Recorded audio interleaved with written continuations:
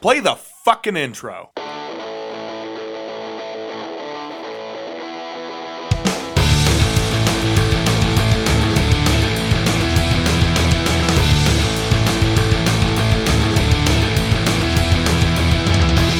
This is Dustin. And this is Eric. And this is SLC Punkcast. Thank you for joining us for episode 225.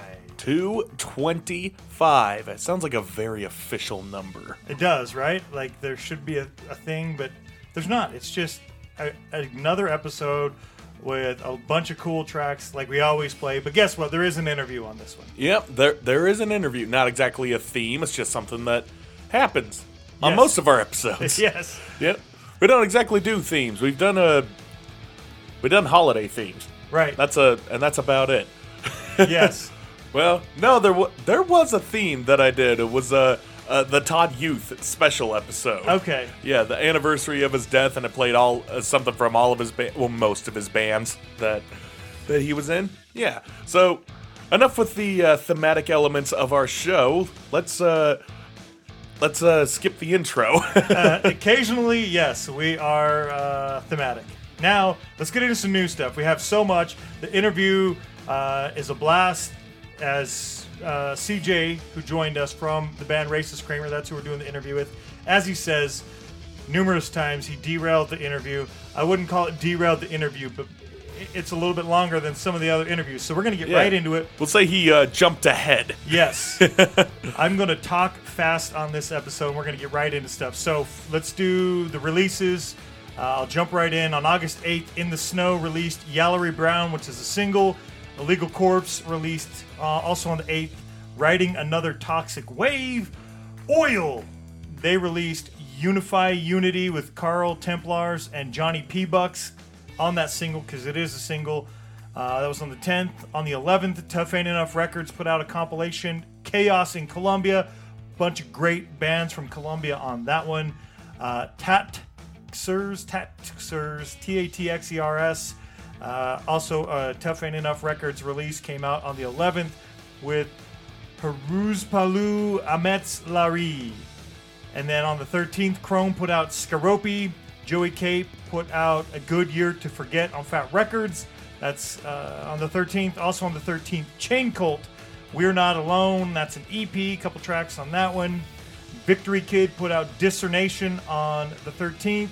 Typhoid Rosie put out Queen of Swords on the 13th. Fire Sale put out the single Mercy Brown. They have an EP coming out next month that I believe that Mercy Brown will be released on. Also on the 13th, Sprockets released Neurotic Moths, and we'll be playing Sprockets on this episode, but it was a single they released last month. Neurotic Moths is a single they released this month on the 13th. Fatal released 6 songs. That's the name of it, and there is 6 songs, and they put it out on the 13th on Bunker Punk's Discs and Tapes. A band called San Pisiste put out Minoria on the 13th. That's a good release. I was just listening to that earlier today. They put out an older release on Bandcamp, and then they put out this one as well, and I like it. It's really good. Wrong Band put out Let's Go, which is an EP on the 14th. Street Threat put out Redemption EP, which was on the 15th. Bucket put out Always Chasing Greener Grass on Fast Decade Records on the 15th. Attic Salt put out Get Wise on the 15th. In Evil Hour, they put out Explain Things to Me, which is a single on the 15th. Scarecrow put out 2021 Promo on Bunker Punk's Discs and Tapes. Punker Bunks. On the 16th, Analog Encryption put out Decay into Virtual Life, which was a single. It's on Little Willie Records. On the 17th, To the Helpless put out their next single, As the World Lies Dying, I Believe in Miracles. Ingrown will be releasing on the 20th. Gun, Black Suit Youth is going to be releasing The World Is Almost Over on the 20th. Bambies is going to be releasing Summer Soon on the 20th. Settle Your Scores is putting out Retrofit on the 20th. On the 26th, we finally almost made it there. Finally, almost. The Bronx is putting out Bronx 6 on the 27th. Filth is Eternal is putting out Love is a Lie, Filth is Eternal. On the 27th, Teenage Bottle Rocket is putting out Sick Sesh. DFL is putting out Why Are You DFL? On the 27th, Ice Cold Killers is putting out Stories from the Grave. Chubby and the Gang is putting out The Mutts Nuts on the 27th. And Lazy Class is putting out Dreams and Hopes. That'll be out on Contra Records also on the 27th. Eric, do you have anything you want to add before we get into playing some new music? Well, I do. I have a little piggyback on Filth is Eternal. Yeah, their album is coming out, but currently right now they have a single called Pearl Slug. So that is out right now for streaming. Also, Terror released a new single called Pain is Forever. Awesome. And that one's a banger. We'll be playing it in a couple episodes here. The Fake Names single, the self-titled single, which has 3 different songs on it, is also out. And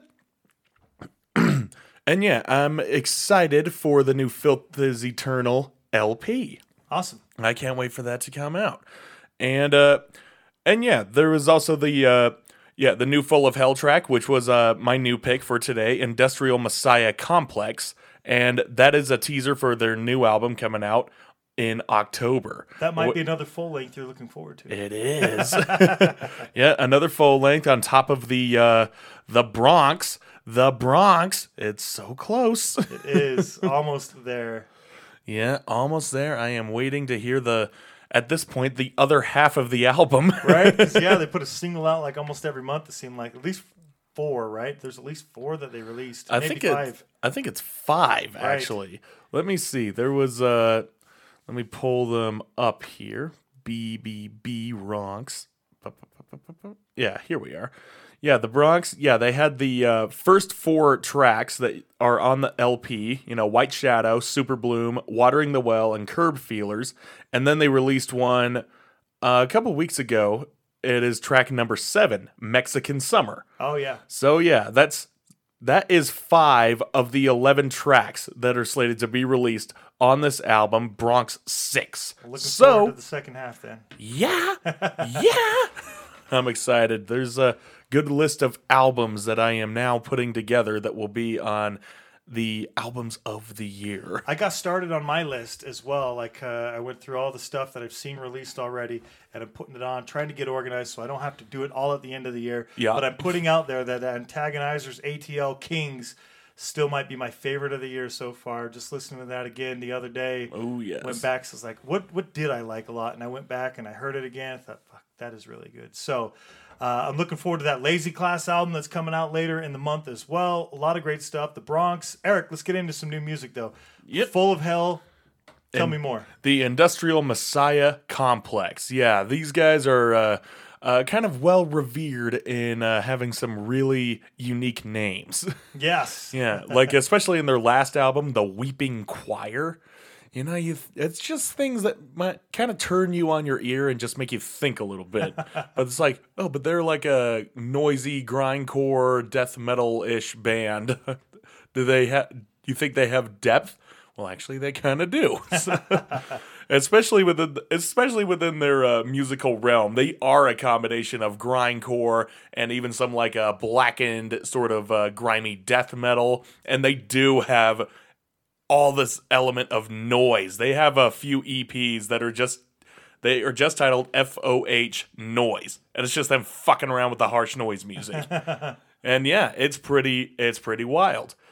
And on their last album they actually just had little interludes.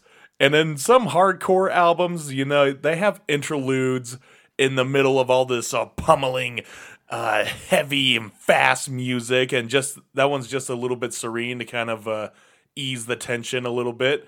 No, not these guys. They just want to keep you on your toes and at the edge of your seat and just keep your ears grating for the entirety of their albums, which max out at about 30 minutes. So It's not that long. And the song isn't that long. It's like a minute and a half, I think. Yes, 1:28. Yep, minute and a half. Industrial Messiah Complex. It sounds like it will take a minute and a half to say that entire title. So, Whatever. Let's listen to it. Here is Full of Hell's newest song.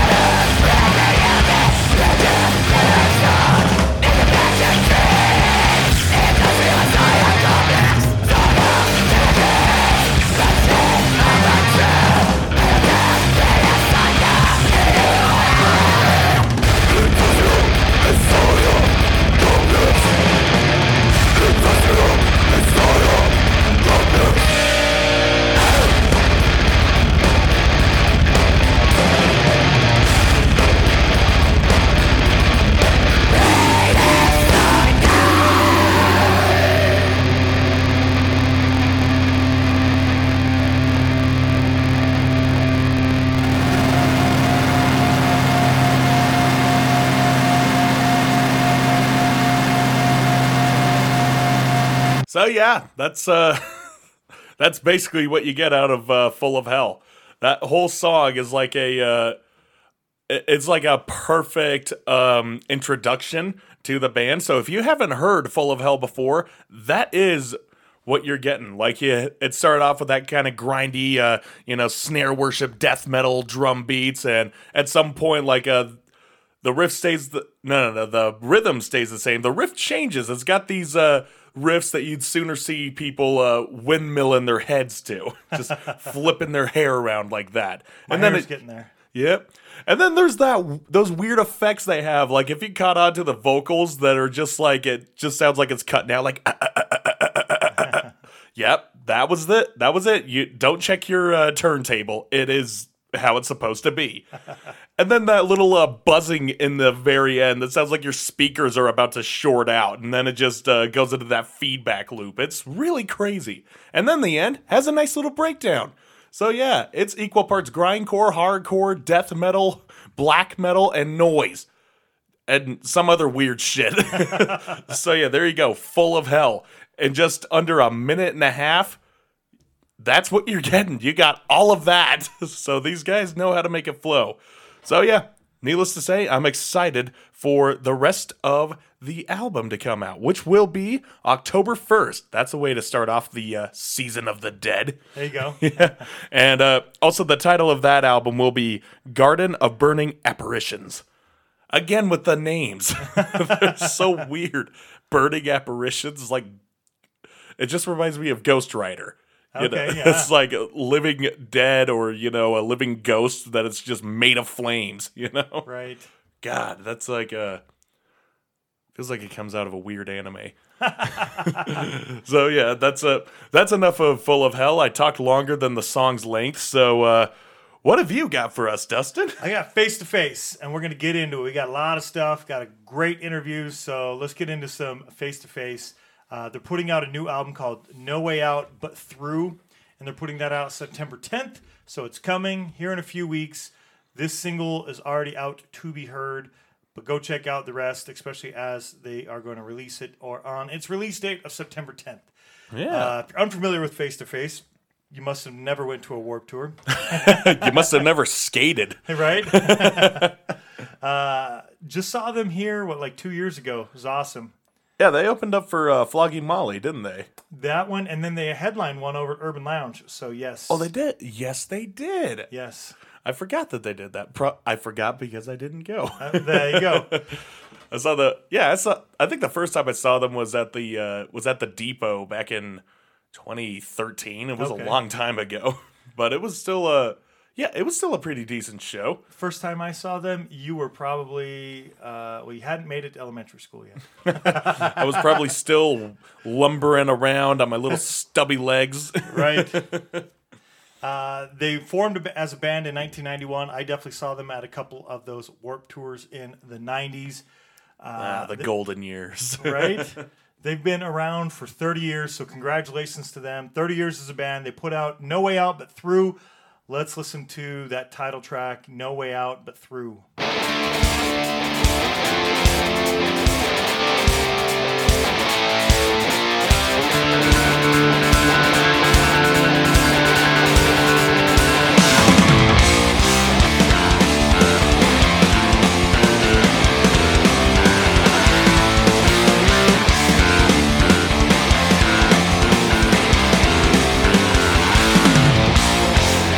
You've never been much for the truth, unless it's something that you wanna use.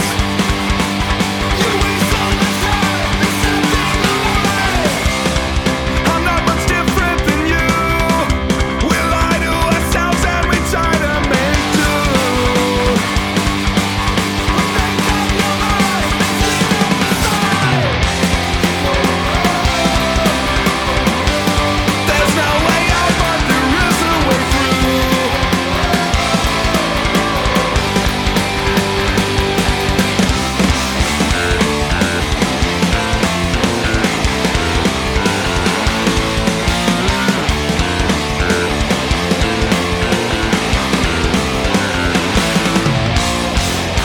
You're building your case with no proof and filling your head to the rim with the bruise.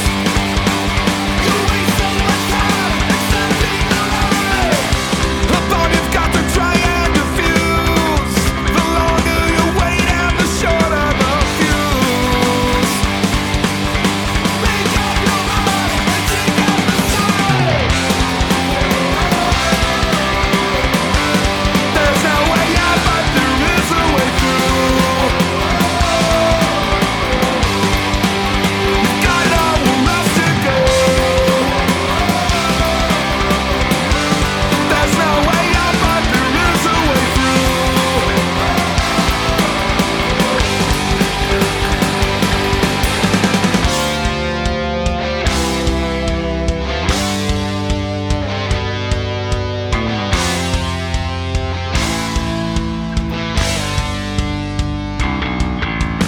You can't blame the world for your misfortune. So get up and dust yourself off, set yourself right.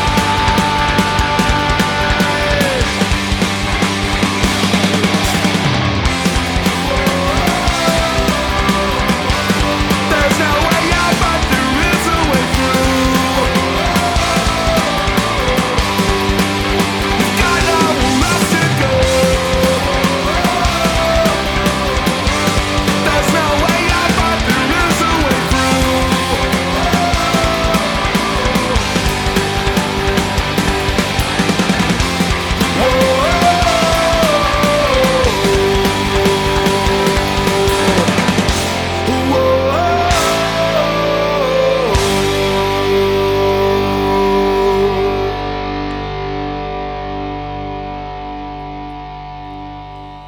So what'd you think of the new Face to Face? Had you Well- heard it yet? No, I haven't heard it yet. Face to Face is kind of off my radar.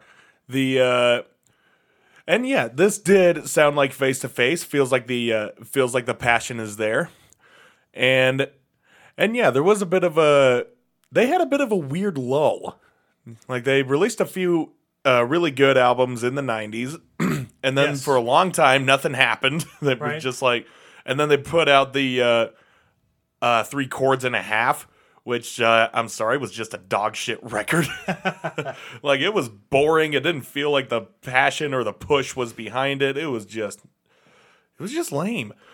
And they did get a bit of a comeback in Protection, which honestly, it was a much better record than the previous one. A low bar, but but yeah, it was much better. It felt like they had more drive. Also, Bill Stevenson produced it. Oh boy, we're going to be getting into Bill Stevenson a lot in this episode. Yeah. Just wait for that interview. Yeah, he produced it. He knew how to harness the sound. He knew what it was going for. He brought the best out of him. And there are a few really good songs on there, like Bent But Not Broken. I really love that one. And Oh, and also 1459. But yeah, this one, it sounds very much like Protection. It sounds like they're getting back to their they're getting back and going through with their style, and the drive is still there. Right. So there we go. Face to Face is not burned out. Thank you. They're not 30 years in and still doing it. Good stuff. Be on the lookout for it. Again, comes out September 10th. Next up, we're going to play the band Sprockets. I want to thank Brody reaching out, putting his band on our radar. We can check it out. They have several other tracks to go listen to, as I said at the top of the show.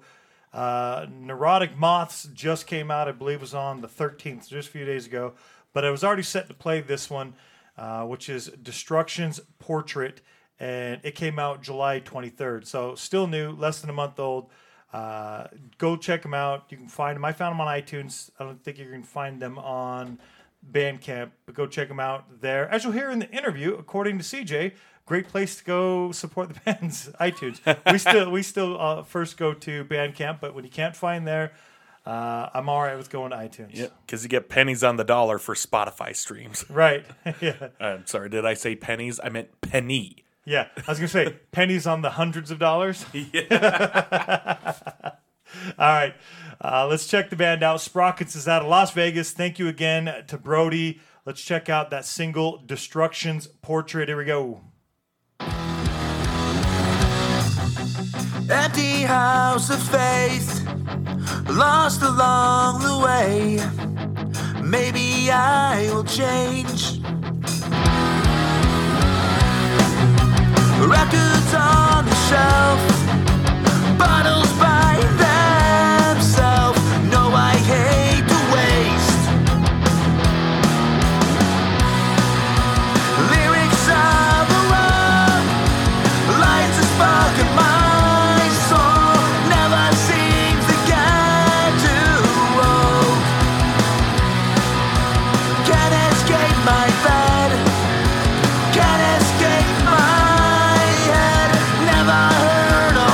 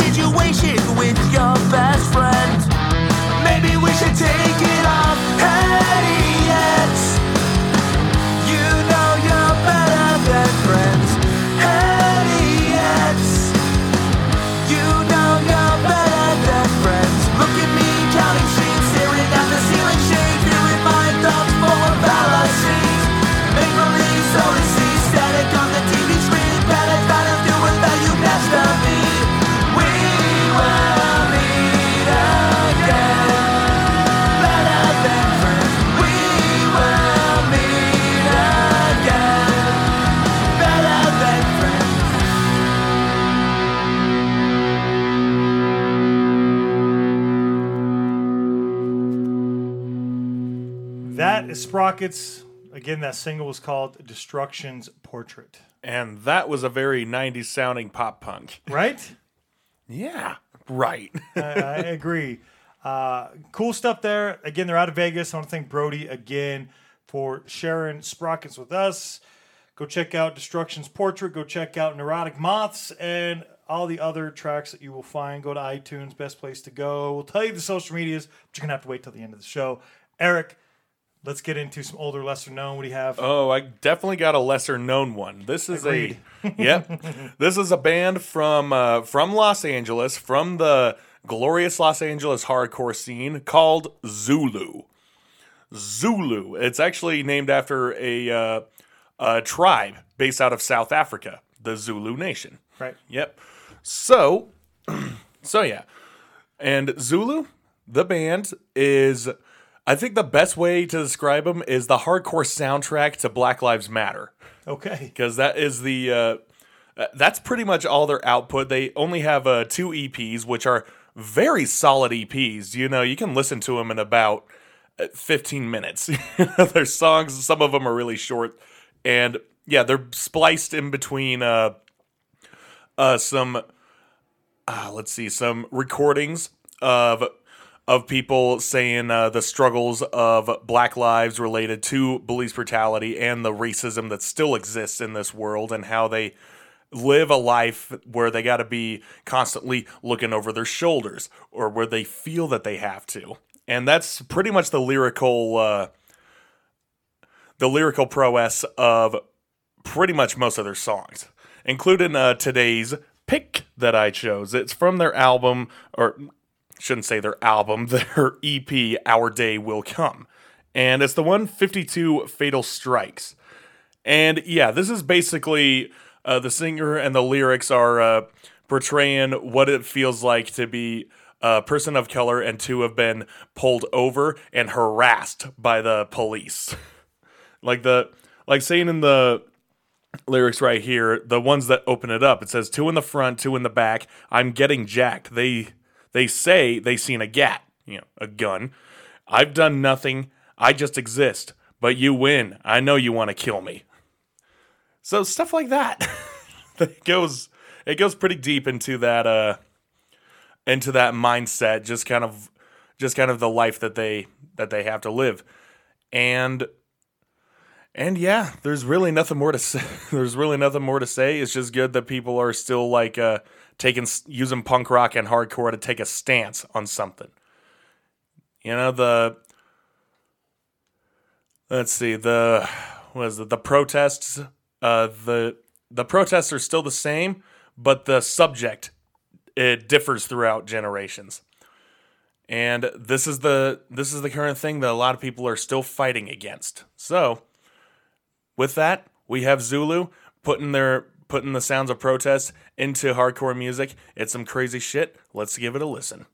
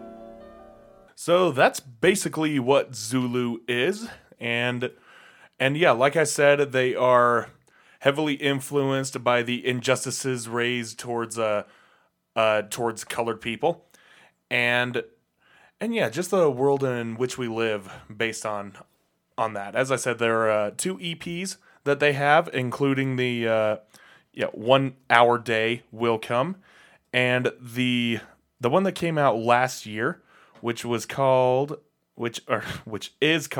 My People Hold On. So yeah, they're very, that's one of the nice things about hardcore bands. They're incredibly straightforward. Also, a funny, weird fact, they were here just a couple days ago. The band was? Really? Yeah, the band was Zulu and, what was the other band they were in? It was Scowl. Yeah, Zulu and Scowl. They played at the Beehive just a couple nights ago.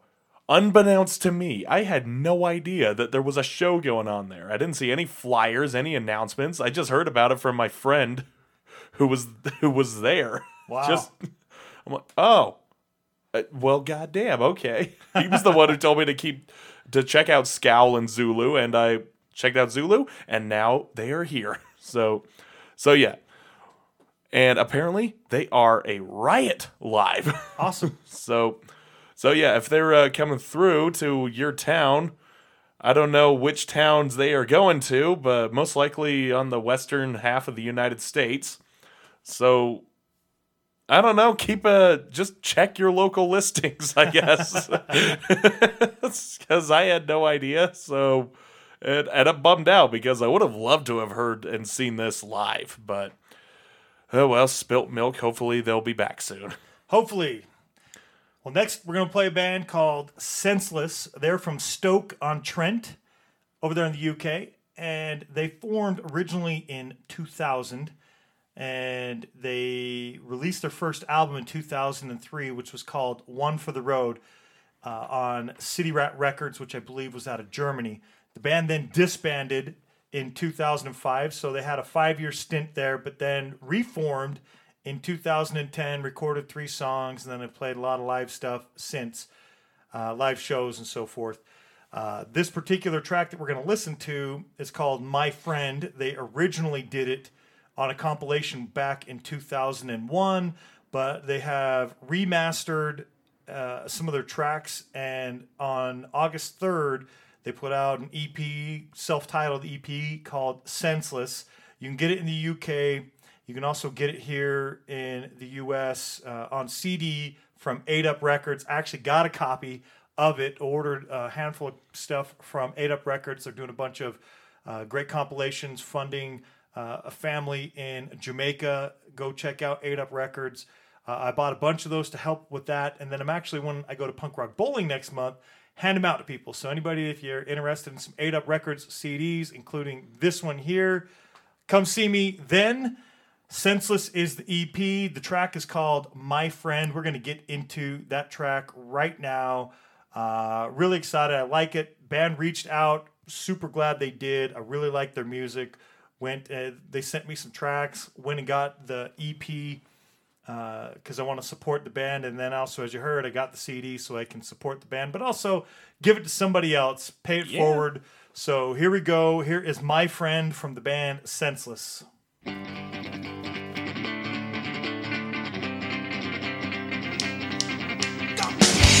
Used to be my friends, used to be my friends.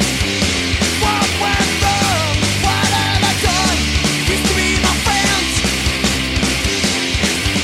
Y'all know what's inside you and all the shit that we've been through. You're more than a friend of me. I teach you all I'm a family.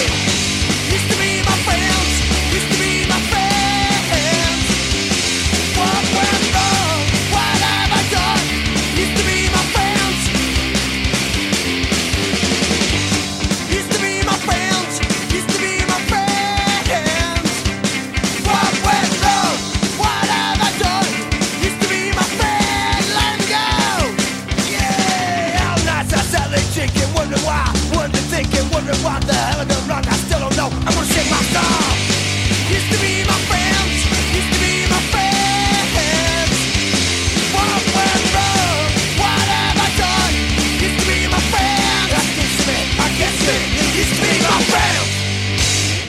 And just like that, Well, they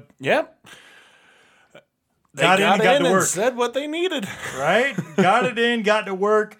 I really like it. Other tracks are really great. A lot of the other tracks are longer than 1 minute and 14 seconds as well. So go check out the other ones. I just really like that one. They had a video for it. It was the first track that I heard from the band. And I think you'll enjoy it. Go check out that EP. If you're here in the US, get it from 8 Up Records. If you're in the UK, reach out to the band. We'll get to the social medias at the end of the show. Eric, let's play one last cartoon track. So last few episodes, we've been playing some Punk Rock Factory. They put out Masters of the Universe. I went and listened to some of their other albums. They just had one that they put out back in like December. So pretty regular releases. They had some fun ones on there too. On this particular one, for the last one, I picked a track that I really enjoyed, and I had no idea what it went to. Round the Twist. Like, I like, what the fuck is Round the Twist? I've never even heard of this. But I really like what they did. We'll hear it in just a second. I looked it up. Round the Twist is an Australian children's comedy TV show that follows the supernatural adventures of the Twist family. There's 4 series total, and in British, Australian, so forth, they call their seasons, as we do here in the U.S., series. So 4 seasons, 4 series. Right. One was in 1990, one was in 92, one was in 2000, and one was in 2001. A little bit of a gap, but nonetheless, this is where that track comes from. It's based out of Australia. One reason why I've never heard of it. It came out again, Masters of the Universe, which only came out a few weeks ago, July 30th. You should get out there, check it out. On episode 224, I talked about their tour that they're doing in the UK, several places they're going to go hit. Go look up their social medias or listen to the last episode. We are going to get into that track. Here is Round the Twist. Have you ever felt like this? Have strange things happen? Are you going round the twist? Have you ever felt like this? Have strange things happen? Are you going round the twist? If all the king's horses and all the king's men couldn't put me back together again, I'd say, rain, rain, go away, come again another day. Yeah! Have you ever felt like this? Have strange things happen? Are you going round the twist? Have you ever felt like this? Have strange things happen? Are you going round the twist? Well, have you heard the word about the bird and the spider? It wiggled and wriggled and jiggled inside her. Have you ever felt like this? Have strange things happen? Are you going round the twist? Have you ever felt like this? Have strange things happen? Rain, rain, go away, come again another day.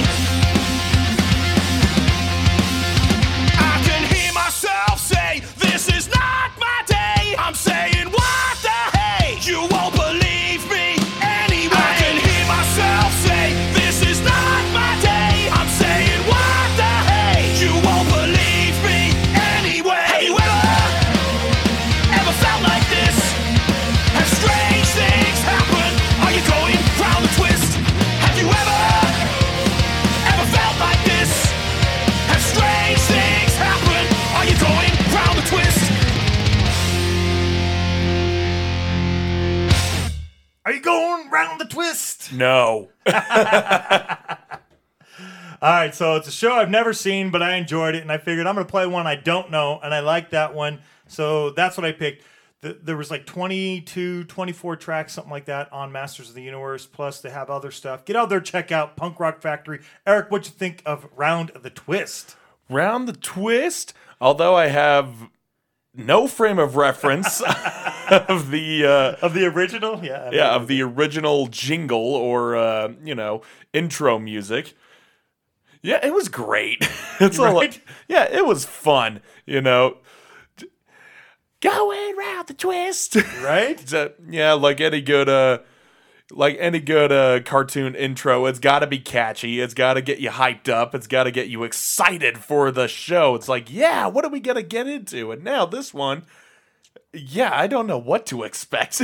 So, yeah, bit of a red herring to kind of end cap this our little series of Series, yes. of our coverage on this album.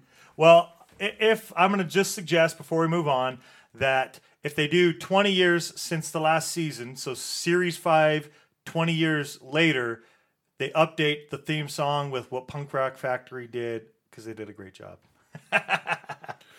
Yes, they did. All right, Eric, we're going to do some great cover-to-cover albums, but before we do that, let's talk about some live shows and such. Have you seen any in the last week? I did not.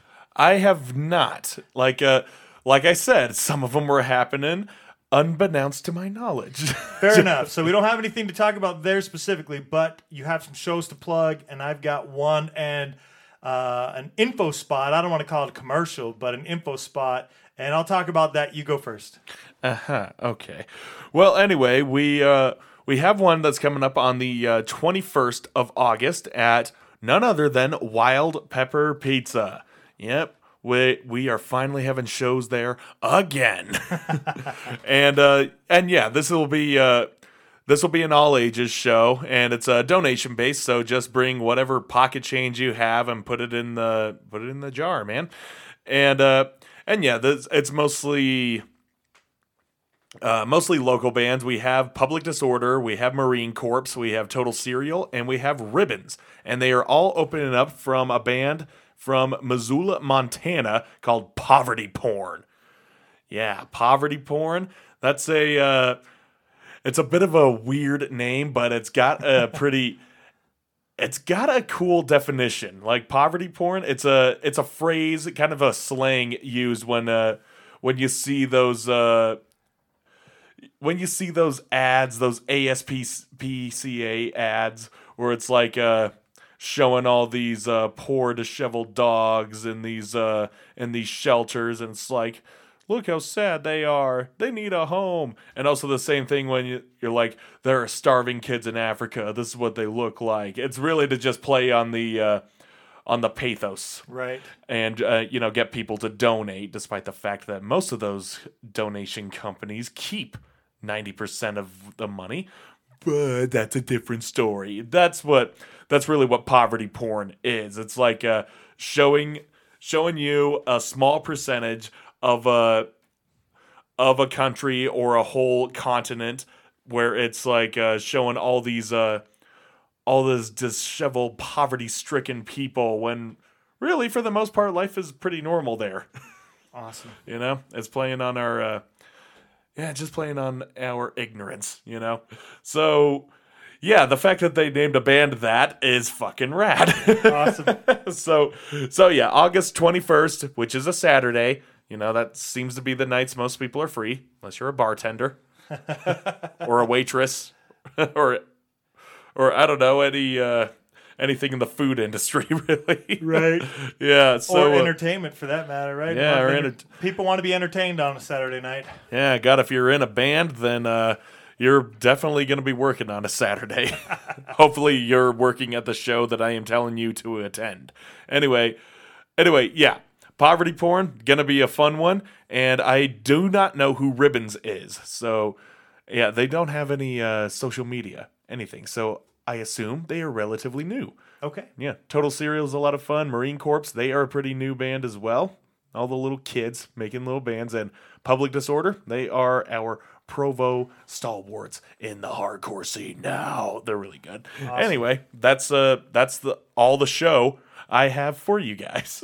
Excellent. Well, I'm going to talk about a show that's coming to Virginia. It looks like it is near Hampton, Virginia, based on the information I have here. So Mike from Sergeant Skag, any people who listen to us regularly, we had Sergeant Skag, a couple guys there, including Mike, and a couple from the band, Hans Gruber and the Diehards, when they did a split. It was a fantastic interview. If you haven't heard it, go back and listen to that one. It was a blast. But Yeah. Mike is working on a Kickstarter for Supernova's International Ska Fest. So they don't need a Kickstarter. The festival's set. It's actual live tickets. I'm not even telling you to go to the show because the live tickets to be there are already sold out. What they're trying to do, though, is to get professional multicam live stream for everybody else that can't be there. And so what the Kickstarter is doing is trying to fund Mike and his crew to get there with 4 to 6 cameras and a great sounding mix. And we may end up with 2 tickets for the live stream to give away. I'll be playing this and talking about it probably on the next few episodes because it doesn't come up until September 17th, 18th, and 19th. That's when it will be happening. Bands like Hepcat, the Slackers, Pie Tasters, the Toasters, Hub City Stompers, the Scotalites, the Slackers, Buck-O-Nine, Bim Scala Bim, Mustard Plug, Mephiskapheles, and there's so many other bands, a whole bunch, Half Past Two, Monkey, so many bands that we've played on this show and over on Punkanoi Worldwide. A lot of great bands on those 3 days. So really awesome thing that we have going on here. There will be a Kickstarter. I'll post it over on our social media as well. But just go look up Supernova International Ska Fest or go to the website supernovaska.com and the live stream is there. And I haven't looked at the details specifically yet, but it looks like that by helping do that, you're essentially paying for your tickets, live stream tickets, right? So to get the best quality that we can get there, Supernova International Ska Fest, you don't even have to travel to Virginia to participate and to see what's going on. But to get the best that we can get, let's help out. Here is the info spot from Mike. So almost like a commercial, but not really. Here we go. The Supernova International Ska Fest is sold out, but that isn't the only way you can see the show. We're gonna multicam live stream over 30 hours of ska. Watch it from anywhere in the world on the Mandolin streaming platform. It's gonna look and sound like you were there. September 17th through the 19th, 30 hours of ska for 40 bands. The Toasters, Mustard Plug, Chris Murray, Bim Scala Bim, Matamoska, Buck-O-Nine, The Slackers, The Pie Tasters, Hepcat, and many more. Buy your tickets now on our Kickstarter for only $17, a 50% discount, and no 15% platform fees. That's less than $6 per night. Once the Kickstarter is done, the price goes up to $34, so get your tickets today. Log on to www.supernovaska.com or click the link in this post. Buy your tickets now. We want to see how many people love some SKA. All right, so I will include links and such as well. Get on to that Kickstarter. As he said in the Kickstarter, that half price. So you have 15 days to go from today. So that's beginning of September. Looks like it's going to end on September 2nd. They've already reached their goal, so it's going to happen. So now you just need to get there. If you want to check it out, $17, 3 days. It's less than $6 a day. And so many cool bands that you get to see. So get it.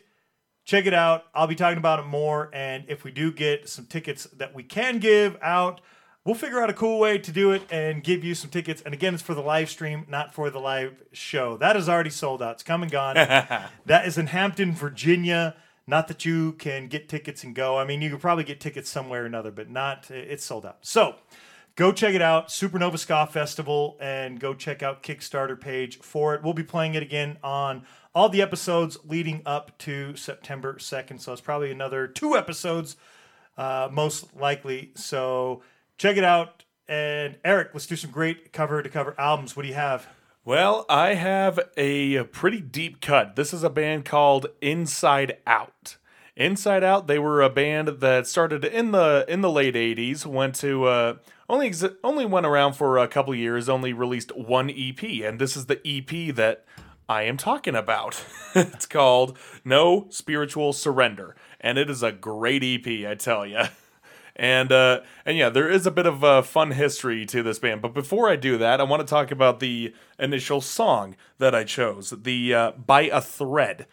And I have the lyrics pulled up here because, yeah, you listen to a song like this, and it is something that really came out of the youth crew culture, which is what this band was a part of back in the day. And the youth crew culture, I talked a bit about it on the when I covered the Gorilla Biscuits album, Start Today, in that it was like a straight edge movement that was also nicknamed Posiecore. Positive, hardcore, uplifting, just kind of telling you that life isn't as bad as it seems, though we do like to complain about it. And that's and that's what Inside Out kind of went to. It did get into like some dark areas, but in the end, it's telling you to come out on top. And this is where the song "By a Thread" comes in. It's talking on something like this: holding on for my life, hanging on by a thread. Because if I don't try, I'm gonna fall into the hatred of this world. And if I don't try, I'm gonna fall. I'm gonna fall.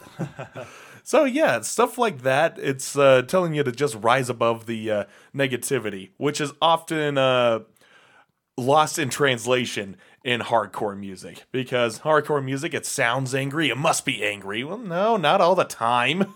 We're still holding out for a better deal. We just are angrily telling you what exactly is wrong, and we are just being incredibly straightforward and aggressive in what we think should be the solution. Right. You see? So yeah, it's about as traditional hardcore as you get on this one, and bands have been singing about it in the past, and bands have been singing, will continue to sing about it in the future. We're still singing about it right now. And there is a bit of a fun fact about this band, but I want you guys, if you haven't heard of Inside Out, if you haven't listened to them, just try and see if you can pinpoint who the singer is. I guarantee you won't get it if you don't know it. So listen to this song, "By a Thread."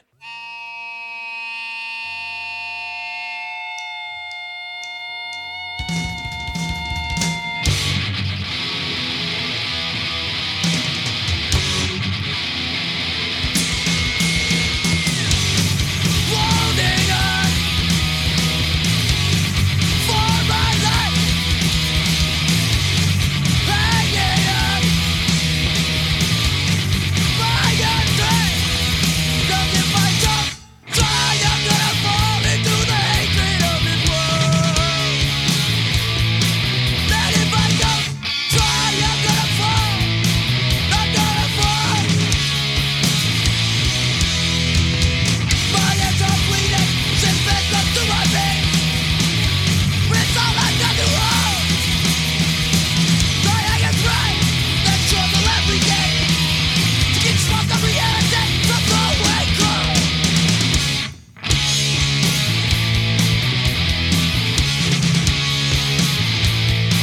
Then if I don't try, I'm gonna fall. I'm gonna fall.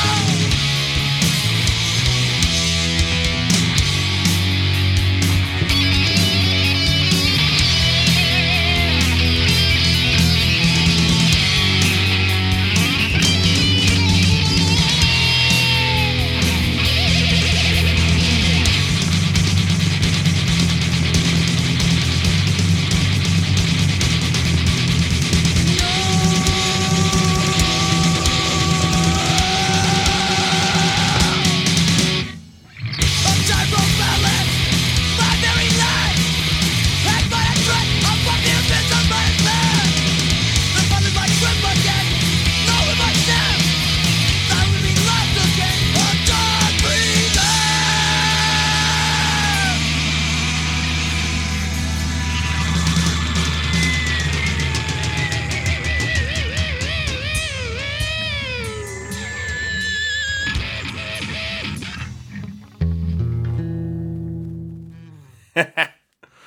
All right.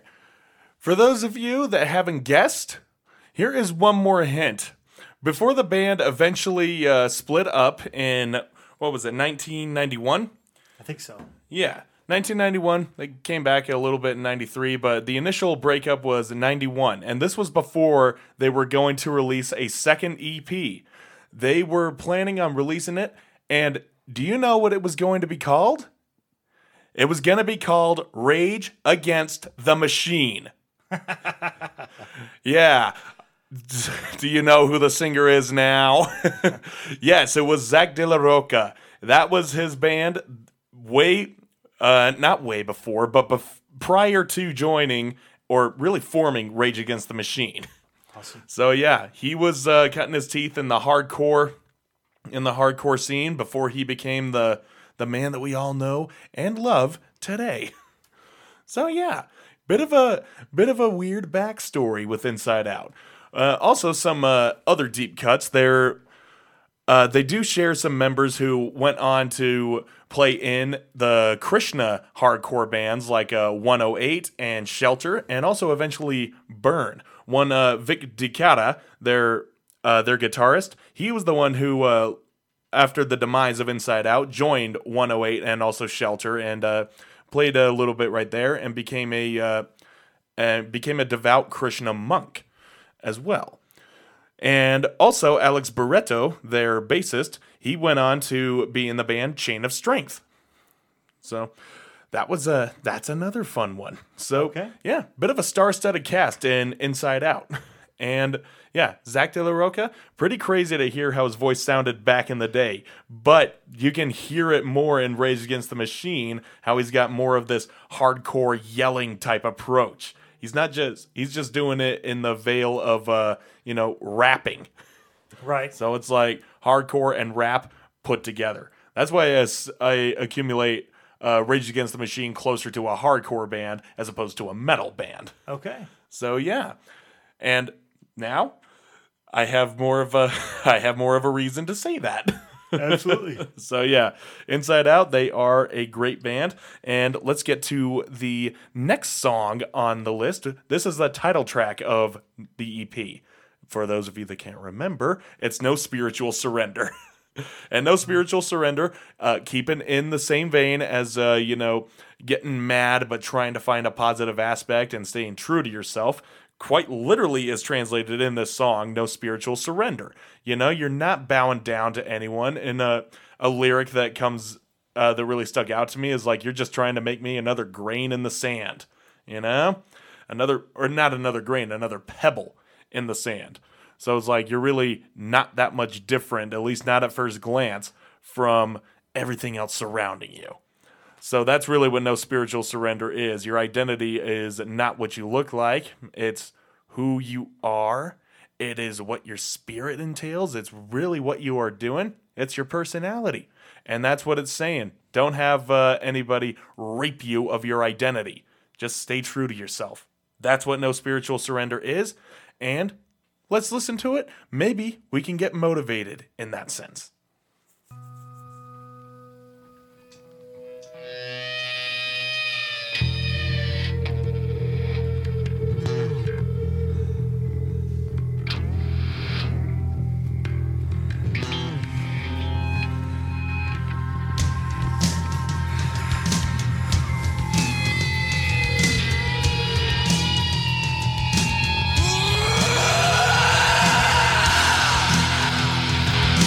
Oh!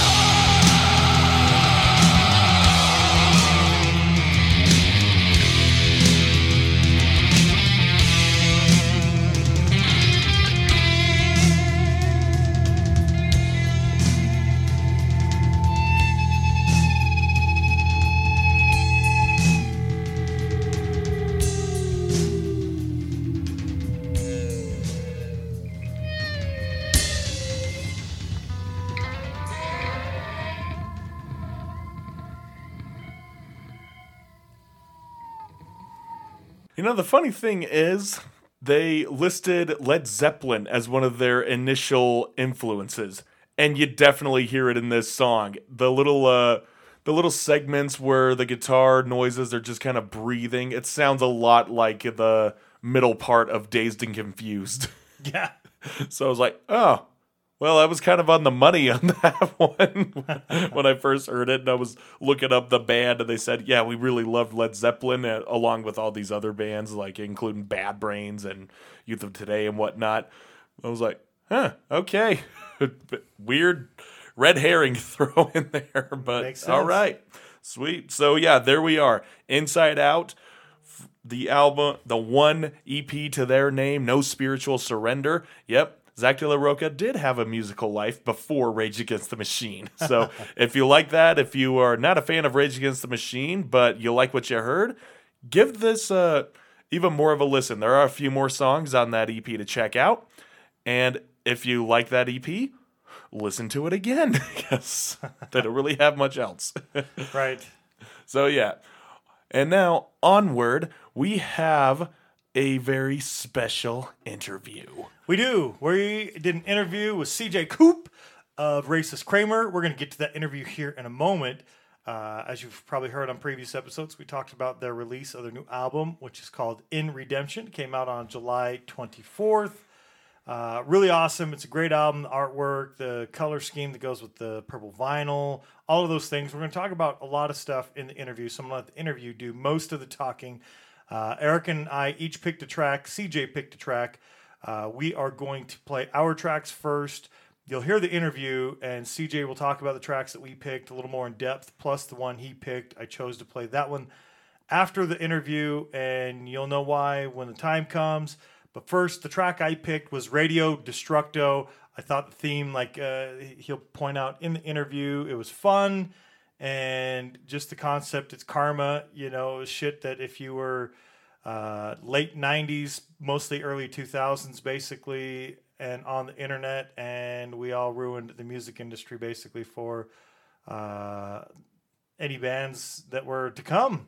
Made it definitely a lot more difficult, and it's funny, but true, and at the same time, just did a great overall, everything with the song. Sounds great. Talk quite a bit more in depth about this track and Eric's, but we'll play mine. Eric will tell you about his, and then we'll do the interview, so let's get into it. Here is Radio Destructo. The band is Racist Kramer.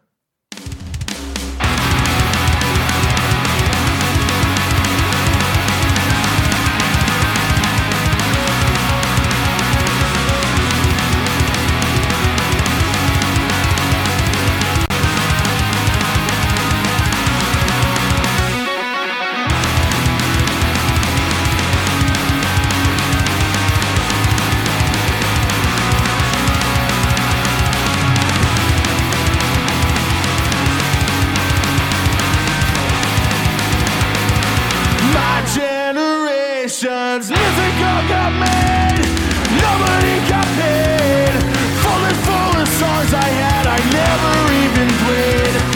Now I fucking understand what Lord's trying to say.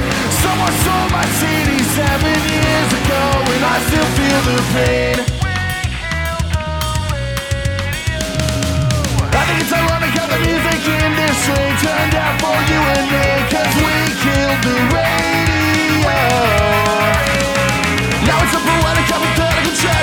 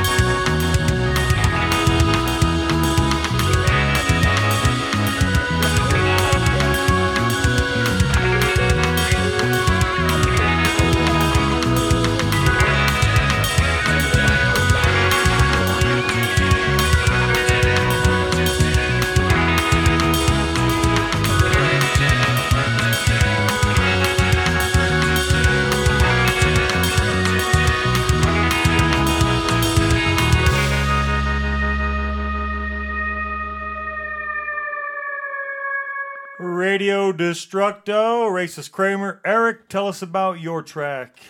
The Angrier Days.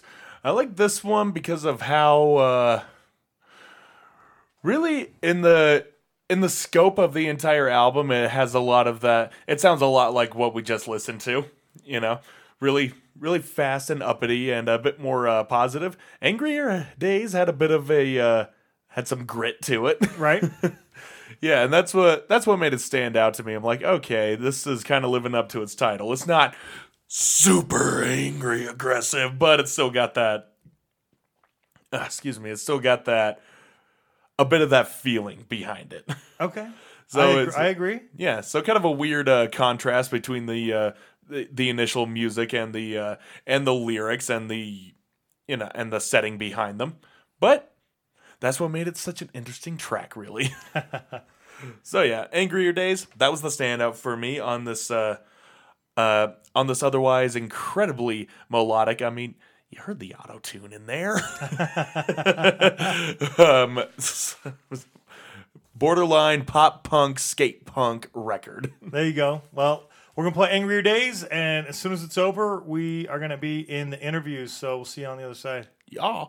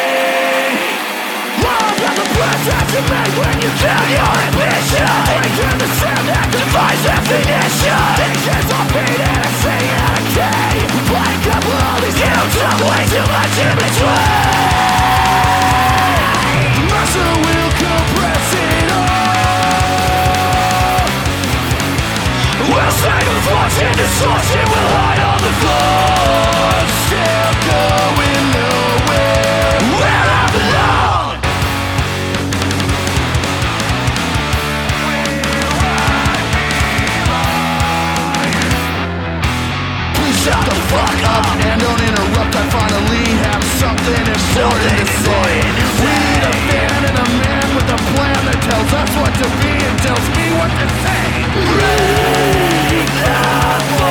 This shit is expensive, so we're going DIY. Destiny come, but I don't get any service at the goddamn BMW. Disaster will depress us all. Fortune, or we have divorces, golf courses and crashes, and change goes back to its old ways. The jail shall be cut, but the bed will be fucked. His mind was a maze back in the angrier days. Still going nowhere.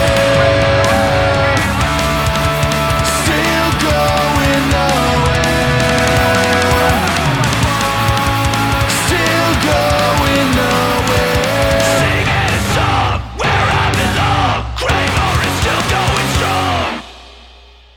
And we are here with vocalist / guitarist CJ Coop. Hey-o. Yep, here he is.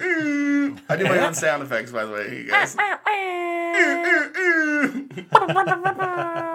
CJ Coop. What are the kids saying? Let's go! Let's go! I can't stand that let's go every fucking 5 minutes out of everyone's mouth now. Yeah. I've heard that, Let's right? go! And I've always wondered, where? Let's go where? Yeah, You're no. like you're really excited because you're doing good or on a Yeah. roll or whatever. Let's go, but let's go where? Let's go. You better be starting a Blink-182 song if you're going to say let's go. Right? Let's start it. Let's go. Or Let's go. a Ramones Yeah, I song. love that Hey, album. Ho, There we let's go. Hey ho. Let's go. Right? All right. To the punk rock show. Let's go. See, that's the where. Let's go. When other people are doing it, I don't get where the where is. Sunday. Sunday, Sunday. It's Wednesday.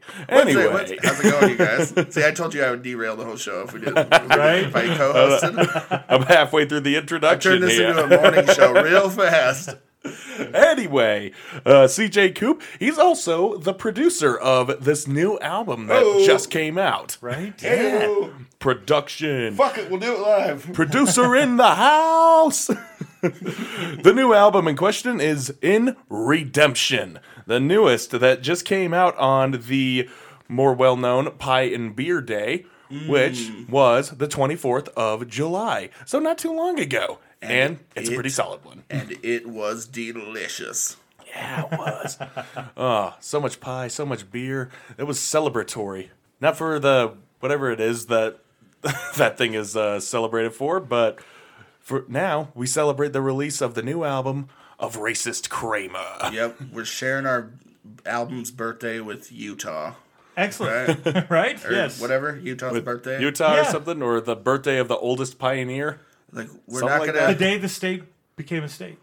The day the Mormons got legitimized. There you go. Right. Because All back right. then, that's who it was. Okay, you can have your own state now. Okay. I got one question, and I just want to get this out of the way.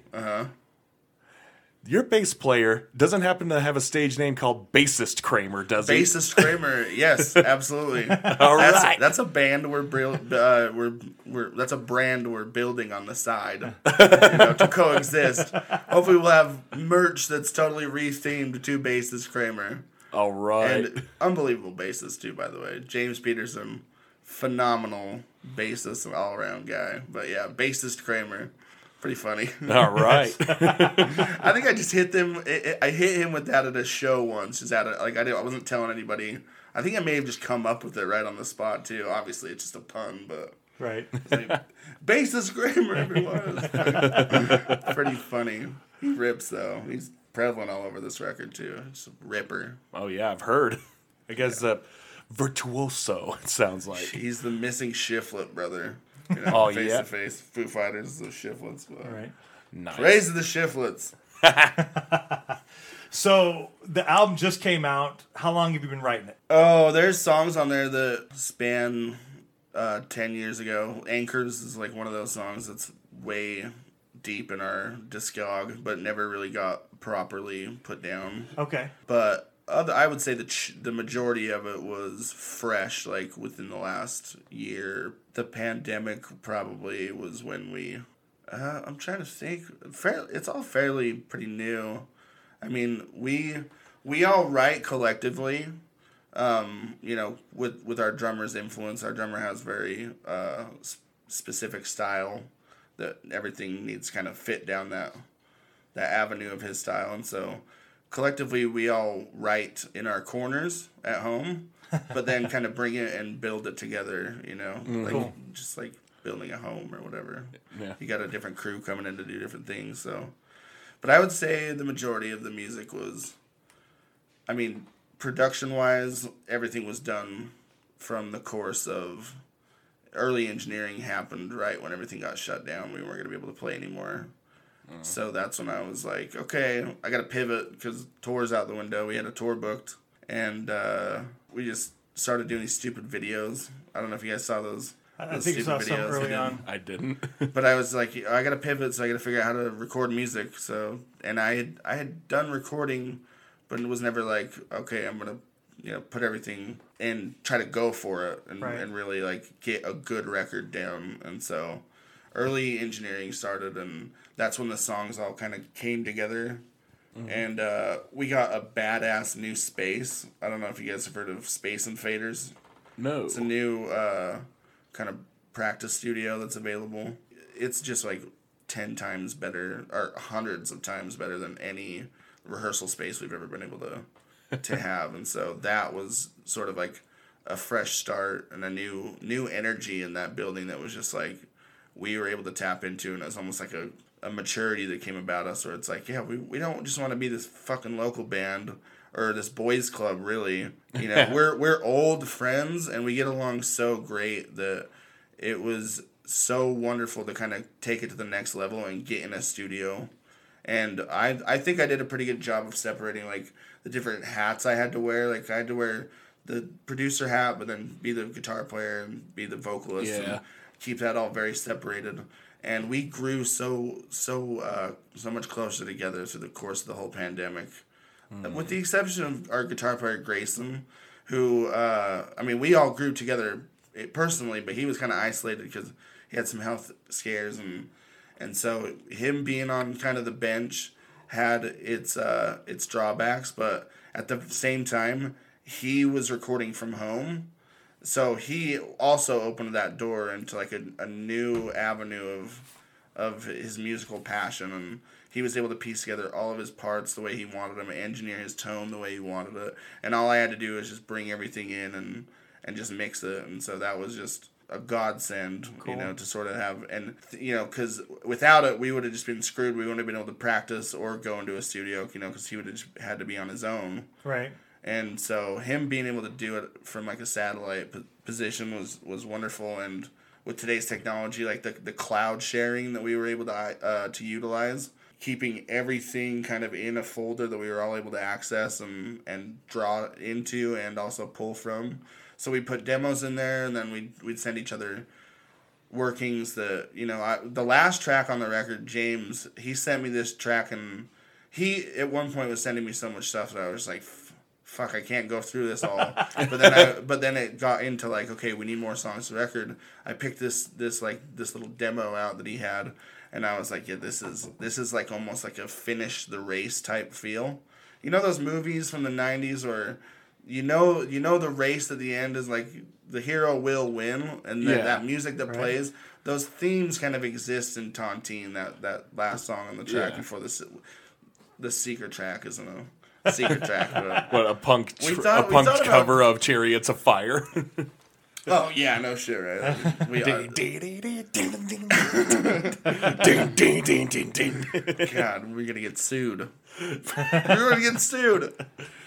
Well, so anyway, yeah, it was a great experience that spanned the course of. I mean, the first song went down in October, and then we were done tracking in May, and very few arguments, closer friendships now than ever. Cool. I had a panic attack once, but that was it. That was towards the end. But some of those songs were in the 11th hour. I mean, Radio Destructo, like you said, that was the last song that we wrote for the record, and I was pushing that from one of those the tapping over the like no effects beat. I had this guitar player who I look up to, Charlie Paulson from Goldfinger. I sent him the record and was like, "We're not worthy. Please check this out, though. You're the only." I didn't send it to fucking anyone else, like trying to get like an attaboy. But with him and I kind of pen pals, over Instagram and shit. I'm basically just asking him about gear all the time. I was like, dude, I did this over the pandemic. Let me know what you think. And he writes back, I think you might be the only guitar player, and this is Grayson, but he's like, you might be the only guitar players that have tapped over the NoFX beat. And I was like, I don't know about that, but thanks for the feedback. But it's like, I got that demo from Grayson, him doing that, and I was just like, yeah, we have to do that in this song at some point. And then I was also sort of like, we got to have a little more ska to tie Simone into the record. So I was like, if we could do some upbeat sort of chickadee-chas, and bassist Kramer, James, kind of pushed back on that song, but honestly, we got him in the end because he was like, we got to do the roo-doot-doot-doos in the end, the homage to fucking Ed Helms, from The Office. Right. Yeah. The roo-doot-doot-doos. we had so much fucking fun making this record, you guys. Like, make a fucking record with your friends, or have a podcast like this. I have a podcast with my best friend Brom. It's do what you fucking love. If you're out there in the fucking universe right now hearing my voice, stop the car, pull over, text the friend that you're isolated, you're not texting and you need to. Get going on a passion project with your buddies, because it'll just fucking make your life so much more meaningful. I've had so many people hit me up from this record just like, it sounds awesome, it's great, way to go. And it's like people I haven't heard from for a long time, and it's it's just been fucking awesome. Couple months, a month or a couple weeks, I guess. Yeah, it's only been a couple weeks. I know, right? Sorry, I told you I would fucking derail this whole podcast. I will just motor mouth, bro. I'm like a neighbor that hasn't seen you for a while. Right. Hey, I haven't seen you for a while, guys. Hey, you haven't. Speaking of that, it was December 4th of 2018 when we put that episode out. You and I, Chris didn't make it back then, and we did a whole bunch of covers, talking about covers, and we did that episode. So if anybody wants to go check out that episode, we did a bunch of great punk bands doing cool covers. We need to do round 2. Right. Because we were going to do that. Yes. Do that. I'm going to do it. I'm glad you found Eric to keep this going. Right. I'm fucking kind of dumbfounded that it was going because I wasn't aware of it. I thought I had subscribed, which you need to like and subscribe, right? Right, dude. If you're out there, like and subscribe. I'll make sure I fucking start listening in more because I think you guys are fucking awesome. I think you guys are hilarious. Thank you. And I love punk rock, so Right? play some tunes, bro. Exactly. We will have to come back, and because of that, let's talk why to do the part 2. So in December, you're planning on doing what we talked about then back in December of 2018. You had Friendsmas, so That's right. you planning on Friendsmas December 2021. Yes, we're raging back with Friendsmas 2021. December 12th. Fuck, I should have got the date. I should have got the date. pulled Just up. know it's going to be December in Salt Lake, It's and December we'll Urban be Lounge, on Salt Lake. before and, then. Yeah, and it's maybe a I'll Friday. become on Punkanoid Worldwide, and I would so I'm going to be love doing that. some Christmas episodes or Dude, let's stuff do like that. cover showdown round 2. Yes. I'll bring a Racist Kramer cover for the show. Perfect. What do you guys want? We'll talk. We'll talk later. But Fair enough. Yeah, we don't I'll want let to you give it guys away. Pick the cover though. Don't want to give it away. Because one of the best traditions in punk rock, though, is the seminal punk rock cover that every band has to do. Right. Get themselves off the ground. So Absolutely. that's important. It kind of projects, something that you enjoyed yourself too. For sure. And So when you hear a band like, well, I really like what you are playing. What do you listen to? What influences you? What are bands that you like? What are things that maybe I should check out? But you're right, with that cover, it already kind of puts that out there without having to ask the question. And also, kind of like, there's some songs where it's like, oh, they fixed this song for me. I fucking hated the original one, but There has been those, yes. There's been a handful I hear like, all right, that's better. What I don't like, and this is not punk rock, but it's when you take somebody that sings, whatever that style is, that is super slow music. It's like a slow lady's voice where it's like acoustic, and they're covering something that was like a hard, heavy song, and you're hearing it, and you're hearing the lyrics, and you're oh like, yeah. I know this. Net- Why does this sound so terrible? Yeah, you're talking about like Netflix music. Yes. Yeah. Yes. You're like, oh my god, this is a Rage Against, or this is like 9 Inch Nails, Right. but it's like it's a 13-year-old with an acoustic guitar Right. in a Yeah. field. Exactly. It's like supposed to sound haunting, but Right. Those covers, I can't stand. Those, they didn't fix anything. They shouldn't have tried. it's like cut my life into pieces. Oh man. She's going Papa Roach on us right now. In the middle of this episode. Oh man. If you acoustify Last Resort. Christopher, I'm calling that band name. Go ahead. Go ahead, acoustify but that Papa Roach song. Then people are gonna be thinking, yeah, this sounds like a great '90s emo song. Oh, I'm taking that idea too. So, There you go. taking all these ideas to the bank. That could be a great like a parody compilation, taking all these hard hitting new metal songs with just the dreariest and most depressing lyrics, and man. just make an emo song out of it. It'd be really funny. Just take all the Pantera songs and turn them into Iron and Wine. Take Cemetery Gates and Weezer the fuck out of it. Oh man. God. We'll Right. derail this real fast if we don't. Right. Next up, Right. sorry, December the first. I think it's the first Friday or Saturday of. I'm gonna get a lot of shit for this.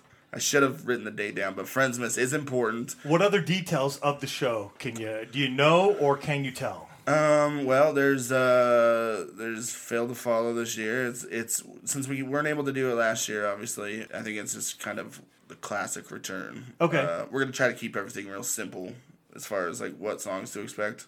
Hopefully, it's almost the past few years we kind of turned it into a pissing contest as far as who could, like, let's get the hardest drum song, or I'm going to find the hardest bass line on the Willem Scream record and make James learn this song. Like, it turned into this sort of, like, songs that we knew the other person would have trouble with, almost. It's what it felt like. I wasn't engaged in that at all, but it felt like that. Like, but this year we've been told not to measure our dicks on stage, so Fair enough. I think we might even play a couple originals just because we've been so cooped up, you know, cooped up. Pun intended. But as far as other details, it's basically like if personally, it's like a high school reunion for people that I want to see. And, you know, Sure. it's friends that come out. And it's more of like, you know, we don't give a fuck if you talk during the whole thing because you haven't seen everybody. So it's a social, Right. you know. And I'm usually hoping to try to raise money as well. absolutely, yeah, Yeah. for the Utah Domestic Violence Coalition, and they've been our partner for the last couple of years because we did it for different causes every year, but they showed up and actually supported and promoted and helped. Whereas in the last 10 or 12 years of doing this, we've fucking hardly even gotten like a thank you from some of the sponsors. So Right. not to name them, but it's just sort of like, hey, remember that money we gave you? How about a little something for the effort, you know? Right. And a little scratch on the back. No? Yeah. When they do that, though, if they were to do that, that it helps, you know, turnout, right? It Yeah, helps more people turn out, which helps drive more money. Absolutely, yeah. And You know, like that's the whole if there's point a cause, of the whole... I want to support the cause, and if the cause says, "Hey, somebody's raising money," and then it's like, "Oh, it's a punk show, cool. I want to go support that because I know it's going to go to the thing that I want to support." So you think it would Exactly. it would just be a good thing for them to do anyway. And I wasn't, you know, and I don't want to sound like a fucking ungrateful, or that's not why we do charity in the first Sure. place, you know. But just a little, the reason why we went back to the Utah Coalition, the Utah Domestic Violence Coalition, is just because they were just so great and receptive of the idea, and It's awesome. we're so grateful. We know where the money goes and know that it helps, whereas we just had that bad feeling of like, who the fuck knows what this is, where this there's money, how it's going to change Been those people. things, you know, like on Amazon. When I've ordered from Amazon, you can send money. You know, part of your purchases go towards whatever charity you picked. And years ago, Oh, yeah, that's great. Wounded Warrior Project, you know, that's Oh, where I sent the yeah. money, but then found out like a handful of years ago that Wounded Warrior Project, there were like people in charge of it taking money. Yeah. A lot of the money was going to the specific people running it, Oh, and not man. enough money were actually going to what you thought. And so, Yeah, I've heard boom, it- I've changed heard it for me. I've heard that about a lot of those old Warped Tour. I'm not going to mention any specifics, Right. but there's like a lot of people who were collecting money for certain things, Right. traveling on tours like that. Total scam, Right. Total bullshit. And it sucks But when you you- find that out. I will say the domestic, you know, not to get too deep into the shit with you guys, because this is a silly podcast, you know, so far. But the domestic violence thing also, if we take the fucking skin back of Racist Kramer right now and really expose what the fucking true history is, like if you want to get gritty on it, we have a history of being kind of plagued with, like the black mark on Racist Kramer is a history of an old bandmate who, you know, was fucking violent with his girlfriend, and I hate to fucking, it's not really something we often talk about, but Right. it is something I want to say this record drew a tremendous amount of inspiration from, without getting into too many details. But you know, he's out there, wish him well, best of luck. In redemption is sort of the theme to all the bad shit that you've done in your life. You can live in redemption of that. All the bullshit, all the people you've screwed over, the mistakes you've made, the drugs that turned your life into nonsense, you know, the failed relationships. You can be better in redemption. That's what the whole theme to You're the doing a record great is. job. That's like the third question that I haven't had to Oh, ask really? yet. Oh, Yeah. perfect. Yeah. See, look, you're killing Perfect. it. You're killing it. Perfect. Well, on the lines of shows, then, have you played anything like in Utah? I think April I saw was like the first shows being played, but they're like outdoors at venues, and then gradually like May and June, probably more in June, you actually have like shows happening in venues, and now July, like bands are starting to make their way out of state Yep. into here, and you know more heavily in August, September, shit by October. I was just looking through bands in town the other day, like, all right, which ones do I need to make sure that I get to? There's like 2 on the same night there, and then here. You know, so there's a lot of shows coming through. How about you? Well, so I was able to go to a show last night, but as far as us being able to play, no, we've been totally locked down. I think we got one in, we did one at Urban Lounge. I can't remember when it was, but my memory is terrible. But it was one of those outdoor shows. Right, so it's and probably it was back in like April then? I think so. Because I remember seeing some, and I think I remember seeing that you guys were there. I don't think I went because I saw, like, all right, it's outdoors. Like, cool, that's all right. It's spring, Oh, no, whatever. this was We have like to sit last down? year. Okay. Once we went into the studio to do In Redemption, we've been Gotcha. totally locked down. Gotcha. But I went to a show at Aces High last night, which was did you guys ever go to Bert's Tiki Lounge back in the day? I haven't. No. It's an old punk dive bar on State Street. Oh, I know. I'm familiar with it, and just haven't been there yet. yet. It's totally shut down, turned into something else now. But Aces High is where we're playing October 16th. Oh, good.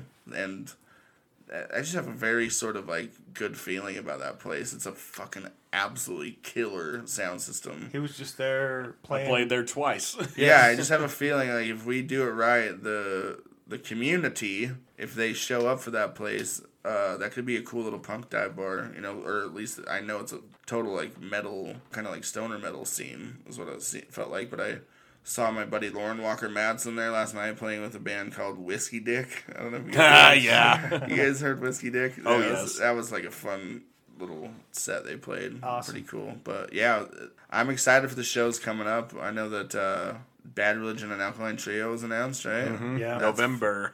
That's fucking cool. I'd even be down to go see that Coheed show too. That's Yeah. a lot of good stuff coming out. A lot of great ones. I already have yeah. the ones I have tickets for. I've got tickets for Rancid, Dropkick Murphys in the Bronx. Oh yeah, hell yeah, that's at Rio, right? Yeah. Rio Tinto. Yeah, I have no That's- idea what that's that's going to be crazy, like. But yeah. that I'm excited to go check it out. Only general admission were on sale, which is confusing to me. Like, not that I wanted something different, but you couldn't choose anything. It was only general admission, yet it's a soccer stadium. So Oh, you know what? I bet the stage is on one side of the soccer field, and it's just a field. I bet they Probably. have the tarps over the seats. Oh, okay. Well, That's my probably assumption. that would make sense. That's the only one that I purchased for there, and then I bought Wisdom and Chains because I had my tickets to Wisdom and Chains. I got mine. They were supposed to be here like the Friday where we locked down from the pandemic here on Monday. That back in that March of 2020, and They had that to Friday, cancel? Wisdom and Chains were supposed to be Oh, here, and they got shit. canceled during the week. So you just been week. waiting? Yep, just been waiting for them to come back, Oh, which is yeah. great. And you know, several other bands coming that I'm sure I'll go see. I want to go see Flogging Molly and Violent Femmes will probably be a good Oh, one. yeah. Shit, that'll be cool. I got those tickets, and I got the one upcoming with Rise Against and Descendants. Yeah, Oh, that's this fuck. month. Yeah. Right? I did not know about that. Is that outside of the complex? It's It's yeah. the complex. Yeah. It might be outside of the I complex. love the It's- Descendants so much. Me That's too. like a big division in our band. Like my drummer doesn't like the Descendants. Well, I think this might be the. I can't remember. But that's I think Jared doesn't like the Descendants or some shit. He's an idiot. The Descendants are the OG. OG. I actually really like their newest records. Caffeinate, Spazzy. Hypercaphium spazzing it. Yeah, too fucking stupid for that name. Hypercaphium Spazzinate. Well, that's what happens when you got Can you Milo spell in it, there. He's please? a biochemist, for Christ's sakes. Can you use it in a sentence, please? Country of origin. Don't make me spell it. I'll pee my pants. And now they got their whole Ninth and Walnut compilation of never released songs. That Oh, just that's a came comp. out. Oh, okay. Yeah. Yeah, that makes sense. Well, it's kind of a comp. It's like the songs were never recorded, so they just got like the OG lineup, like the 1978 lineup, back into the fold, and was like, Really? okay, let's produce these songs and give them to the world. Oh shit! Holler at Bill Stevenson. Oh yeah. So Blasting remastered our record for us. Oh, awesome. The back and forth between our drummer and that guy was the fucking most entertaining. Just it tickled me to my core because they ended up like being on the phone with each other because Bill Stevenson accidentally butt dials Jared like a couple times a week now. I don't know how he has his phone that just like still has buttons somehow. You know, Bill out there. But he ended up talking to my drummer, who's my drummer may as well like have lived in a Hispanic household growing up. Like he's very tight knit with this family, Telemontes, and so he can speak fluent Spanish and just loves Mexican food. and Bill Stevenson and Cheech are on the phone together talking about like Bill's favorite place to get carnitas or something in when he goes out to Motor Studios to produce NoFX. You know, so he's sitting there talking to his hero, just losing his mind. This is Jared on the phone with the Descendants drummer talking about mastering our record, and I'm just like, I'm listening to Jared tell me the story like he just talked to Santa Claus. You know? Like, relax, he's real, dude. He's real. Relax. Oh God. So fucking funny. But yeah, that band's a huge influence, and especially that new record, because I just think it sounds so clean. I love the way music sounds nowadays. They may not have the... Hopefully the anger comes back, you know, because of the situations we find ourselves in the political landscape of our communities and countries, but the fucking sound of shit, you know, the sound I was able to get in my fucking basement for this record, it's great. Yeah, so right. There's no excuse now. The playing field has been leveled.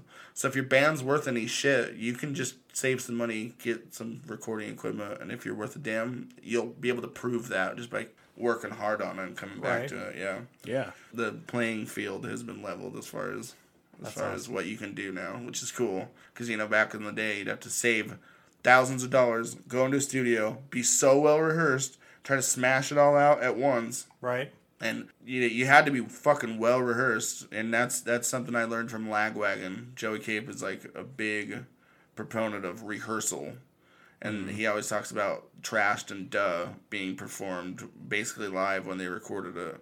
So I guess they had their ups and downs, but can you imagine if they had been able to record that record with those same guys today in like a real Pro Tool session when it sounds just fucking right in your face?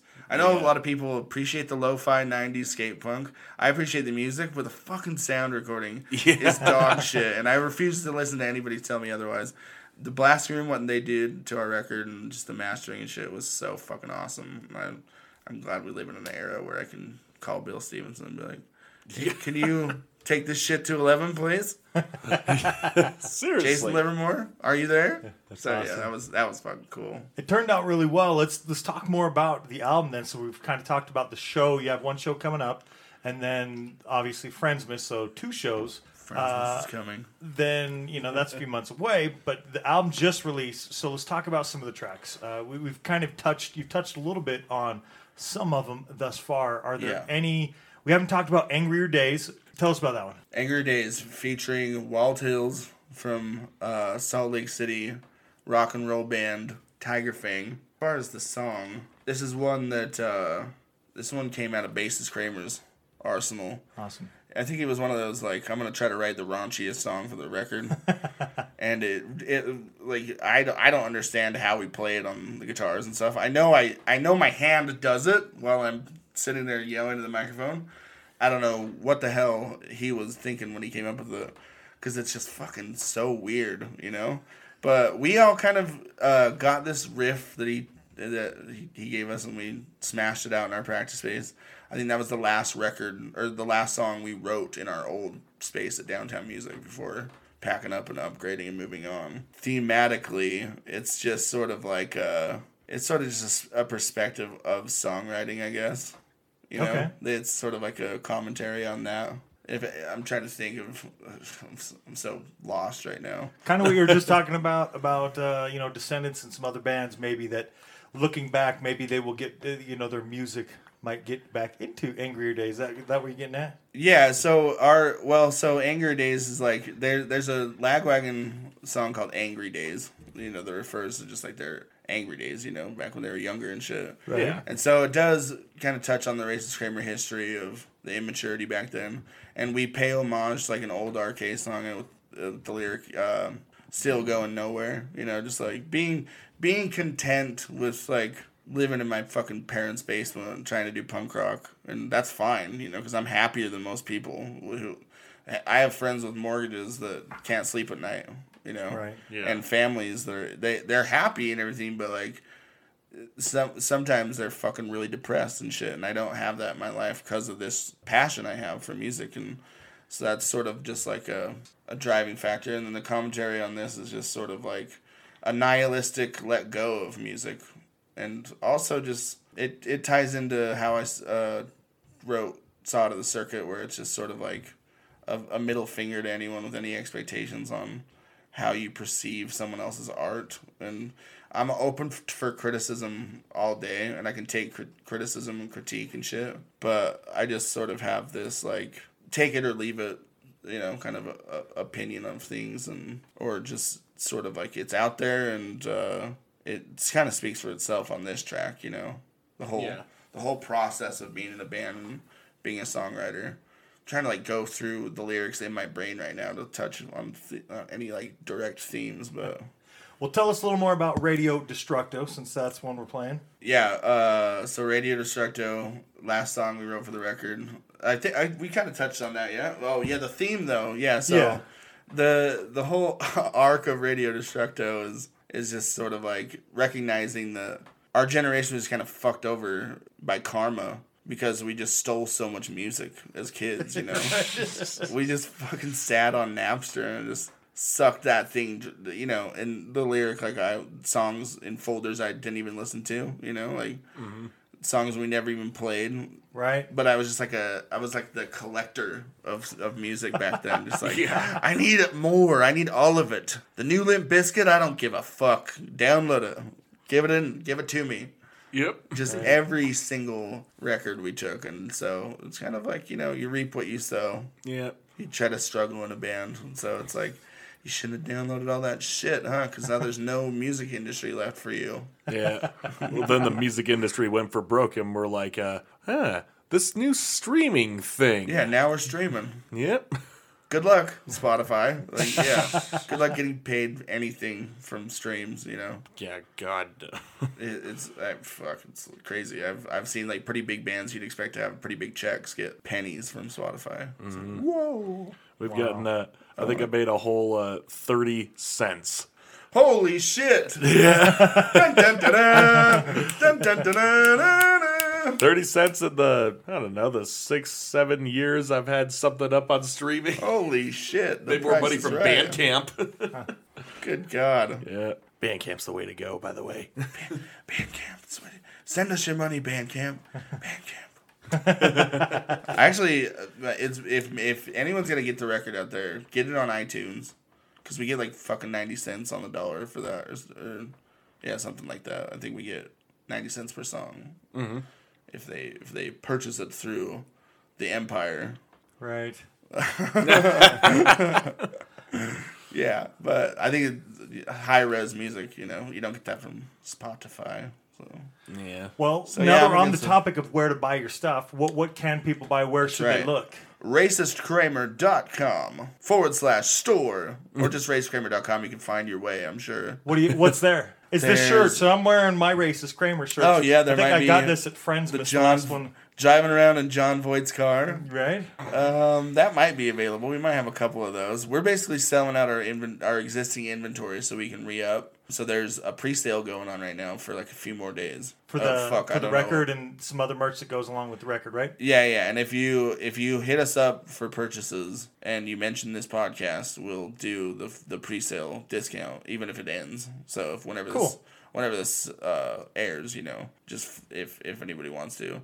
But we're doing so vinyl processing plants got shut down through COVID. Right. So now we're getting just like the backlash from that we're pretty far out for vinyl printing. But Most people are.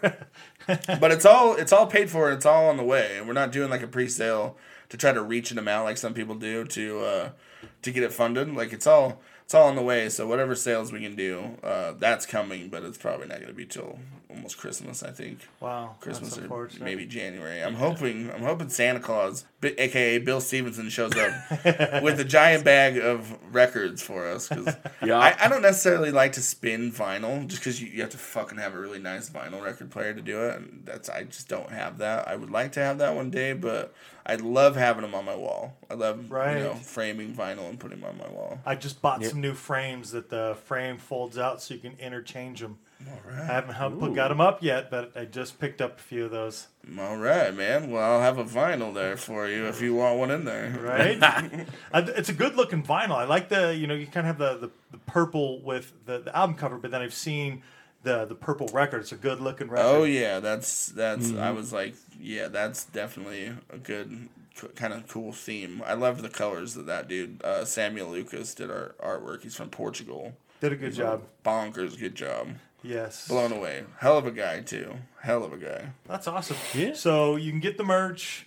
Are you going to have any of, I can't remember what was in the pre-order package. I know it was the vinyl, and then there was a handful of other items that you can get in a bundle, right? Because did you sell out of the bundles? I think there's different tiers of bundles. Okay. There was one with like a hat we're not going to print. That there was only like 3 of them. Okay. And those are like the super mega send our kids to college bundles. Okay. $130 for There's t-shirt, vinyl, CD. Yeah. I'm looking at them right now. The Eric, super tell them what we limited. have. Yeah, super limited. It comes with vinyl CD, the hat that apparently will not exist, the white T-shirt with the Racist Kramer logo, the RK, and then the hoodie. And then you have the Mega Bundle, which is basically everything that I just said, minus the hat. Wow, what a value. Then you get then there's the CD and the hoodie that you can get. Then you get the CD and the T-shirt. Then you could get a colored vinyl and a hoodie, or a colored vinyl and a shirt. And then you can get the CD, you can get the record, you can get the shirt, a lot of shirts, and a tank top and a hoodie, Shirt, yeah. all singly. So there you go. You have it all right there on Racist Crane or Racist Crane, whatever. Racist. The racistkramer.com. And you have to do it, and you have to do the .com, because I tried looking it up on Google, and there were all these news articles talking about, Mr. Yeah. Kramer and his little breakdown on that Yeah, comedy club. That poor guy. No, fuck that guy. Yeah, what a dumbass. Yeah, so make sure you put the .com. Otherwise, you're not getting to where you want to be. Yeah. Yeah, stop giving him attention. RacistKramer.com, all right? We were going to make it a .org. Yes. What about .edu? Can you do that? What was the difference between that? I was always told like .com costs money, .org is a free website. And it's like no, I'm not paying for any of these websites. The .com. I'm just stealing music, hand over fist. .com is it's a commercial, and .org is organization. Thank you so much, Eric. Yep, that's about as computer nerd as I can get. All right. Well, before we don't talk about it, I want to know track 2. Why is it called track 2? Oh, because Besides, it's track 2 yeah, on that's- the album comes after the intro. Thank you. Thank But- you for getting into the Racist Kramer canon right now. Because on our first record, Dust, I'm gonna hit you with this. Okay. On our first EP, the first effort we put out, the first song is track 1, The first song. and so I decided to call track 2, which If you weren't going to call it track 2. it would probably be called In Redemption. Okay, fair enough. Which was thrown out there by Grayson, but like all of his ideas, they went right to the trash can. Sorry, Grayson. Grayson, sorry about all those notes. Those notes I got. No, I'm just The notes about musical notes. He sent me notes, and I was like, the only notes I want from you are love notes, all right? I want love letters. The only notes I want are quarter notes, whole notes, half notes. Yeah, 32 triplets, please. Divide that shit up. Oh, God. On the next release, should we expect track 3?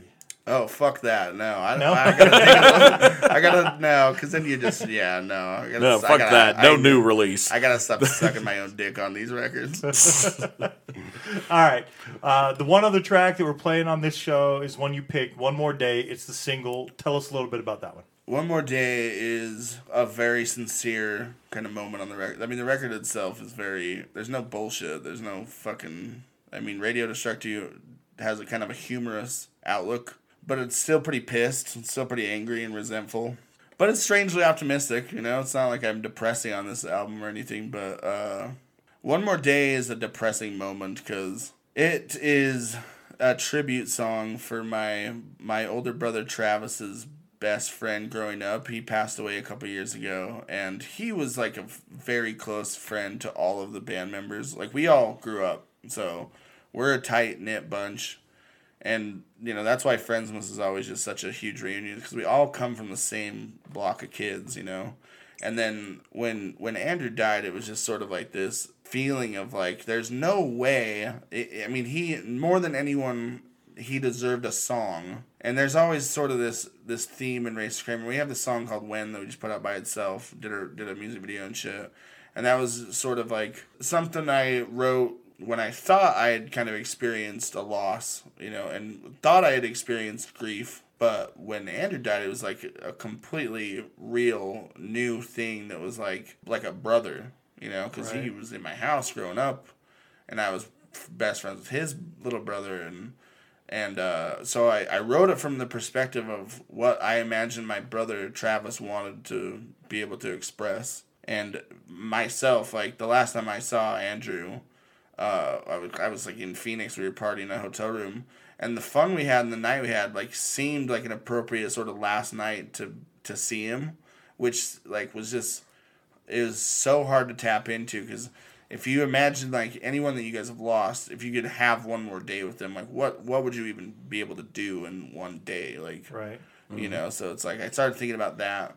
I didn't want to get too like direct on lyrically, you know, how deep and how serious shit got. I like to put these songs out so that people can kind of Bring in envelop their them. own Yeah, story to it. exactly. Yeah, and kind of reflect on them themselves and decide for themselves what their perspective brings to light when they hear it.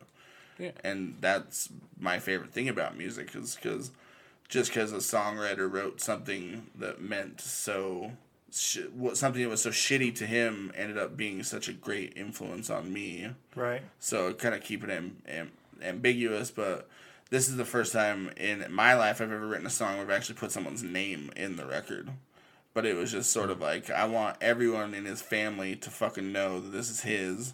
This isn't like some bullshit wish. Like, this is like, what would you do with one more day if I could give you one more day? The first lyric is like, I'm sorry this fucking took me so long to write, but I had no idea where to begin. You know, I had no idea how to even start to pay tribute to somebody that deserves such a good song. But how do you even begin with that? And like, I don't know if I was able to really do that with this song, but it's my best attempt at it. And I don't think, at least not for a long time, I don't think I'm going to be writing any more songs about people who die. Because it's just too personal almost, you know? And it's almost like you don't do enough. And it's almost like, God, I don't want this to I don't want it to be about me, or try to like play off of anything that happened as if it's like fuel for my art, you know? That's kind of selfish. Oh, yeah. But like we were talking about earlier, adversity kind of sparks creativity, and loss especially is like a profoundly deep well of artistic fuel, I guess. And Yeah. so I'm glad it's out there. I love the song. I think the fucking bridge is probably one of the coolest things we've ever come up with. Just the way it kind of like, you know, it's just like a... Yeah. And honest to Christ, Grayson Roylance rips the fucking heads off. He might be the best fucking guitar player in town. He rips this solo to the moon, and it's such a perfect RK song, really. You know, this record more than anything just kind of shows the, like, and not to suck my own dick or toot to my own horn, but it's like 15 years as a band, so... That's awesome. And congratulations, 15's awesome. Thank you. Yeah. I need a soundboard, bro. I need a fucking soundboard. Right. The price is wrong, bitch. We'll work on that, though. We got to look for some improvements for the basement. No, there. next time I'm bringing a soundboard with Fair enough. Let's plug right in. reactions. I like it. We're gonna do that. Good. I gotta point out something pretty meta on the One More Day song. Yeah, Descendants also have the song One More Day, which also is dealing with something very similar. It's Bill Stevenson, again, Santa Claus, coming back into the fold. Santa? Yeah, writing about what if he had one more day with his dad, who he had a very strained relationship with, you know, what would they end up doing? Because he basically was, bedpanning him in his dying days, just like watching him Yeah. die every single day. Yeah, so funny story about this, okay, and I'm actually kind of embarrassed to admit this, okay, but the record All was like the only Descendants record I'd really listened to until Hyperspasm Caffeinate. And then after we had written this song, it's on Everything Sucks, right? No, it's on Cool to Be You. Oh, Cool to Be You. Yeah. Okay, yeah. So I was listening through Cool to Be You and saw that song title, and I was like, oh shit, well, there's one more day. And then I was like, no, you're going to step on. There's so many, I mean, musically, you run into people's chords all the time, but Oh, yeah. those roads crossed, So I was like, but I was just interesting because I saw that after this. I was like, oh, we have a song called One More Day too. Interesting. But I mean, we took Angry Days from Lagwagon. We were like Angrier Days. Yeah. It's kind of like a tip to the cap to my Uncle Joey, But yeah, that's a killer. Going through the Descendants discography was like a good time for me. Oh, So yeah. I was like, oh shit. But I was also like, damn, I've been sleeping on the Descendants. But better late than never, man. I know, right? There's a lot of bands like that where I was sleeping on them, and I was like, oh, this is actually pretty goddamn good. Damn, they are. I love them so much. I actually have Milo tattooed on my shin. Oh, wow. Yeah, big Milo right there, and he's holding up. It looks like the cover of Everything Sucks, but instead of holding up the newspaper, he's holding up tablets that have all the ologistics written on them. Oh, my God. Ologistics. Yeah. That's so fucking great, dude. Yeah, I was like, yeah, you know what? And below it says, "We shall achieve all." My phone text message ring for like 5 years was, oh! And then voicemails are like, all? No. Oh! Oh man. Here, in my van. Oh my God, that record's fucking so great. But that was my only, like, other than the singles they put out, but I was just like, yeah, I'm gonna get, after that Hyperspasm Caffeinate came out, I was like, I'm gonna get deep into the depths of the Descendants discography. That's a lot of Descend depths. depths of Descendancies. The depth of Descendants discographies. Jesus. That would be a good metal band name. The depths of the Descendants discography. Yeah. I recently had my Descendants fandom come out because my great cover-to-cover album pick a couple weeks ago was Milo Goes to College. Oh, that's a great record too. love that record. That's one of the records that my brother brought into the house that I was trying to steal all the time. Since there was a brother in between us, I just blamed all the theft on that brother. So I don't know where those CDs went. Yeah. The little siblings You always can get the trust shit me. end of the stick. Oh, I'm flat in the middle, so it's like I was able to hide Yep. everything. Yeah, that's why I'm a punk rocker, because nobody was checking on me. I was downstairs learning power chords. Yep. Nobody knew that I hadn't done homework in like 7 months. Because I was blasting Green Day songs and Alkaline Trio riffs in my basement, not doing homework. That's for fuck sure. Yeah. And if they had taken my guitar away, I would have just probably would have offed myself, boys, if we want to get real gritty. Well, it's good they did that. Another real gritty moment on this show. Like, we're going to get deep. I would have killed myself if it weren't for the guitar. Put that in your podcast and smoke it. My dad did something similar. He was, when I was learning all the bass stuff in my basement, he was like, you know, when are you going to learn some jazz bass? I go, I don't know. When I'm 50 and burnt out on punk music? Yeah. Probably in my 30s when I realized, oh, I'd be a great musician if I appreciated jazz. Well, I grew up and I'm like, yeah, I actually do appreciate jazz. Not enough to try and learn that fucker, but whatever. I tried to class up my place of employment, so I put on Charlie Parker the other day on the stereo, and the next day my boss is just like walking around singing Salty Nuts. He's like, you never heard that song? I was like, Salty Nuts? What are you saying? Salt Peanuts is what the song is. I'm like, it's not Salty Nuts, it's Salt Peanuts. It's like, Salty Nuts, Salty Nuts. Salt Peanuts. He just Isaac Hayes that. Yeah. Salty Nuts. Oh, God. But That needs to be the B-side to Suck My Balls. Suck My Chocolate Salty Balls. Suck My Balls. Oh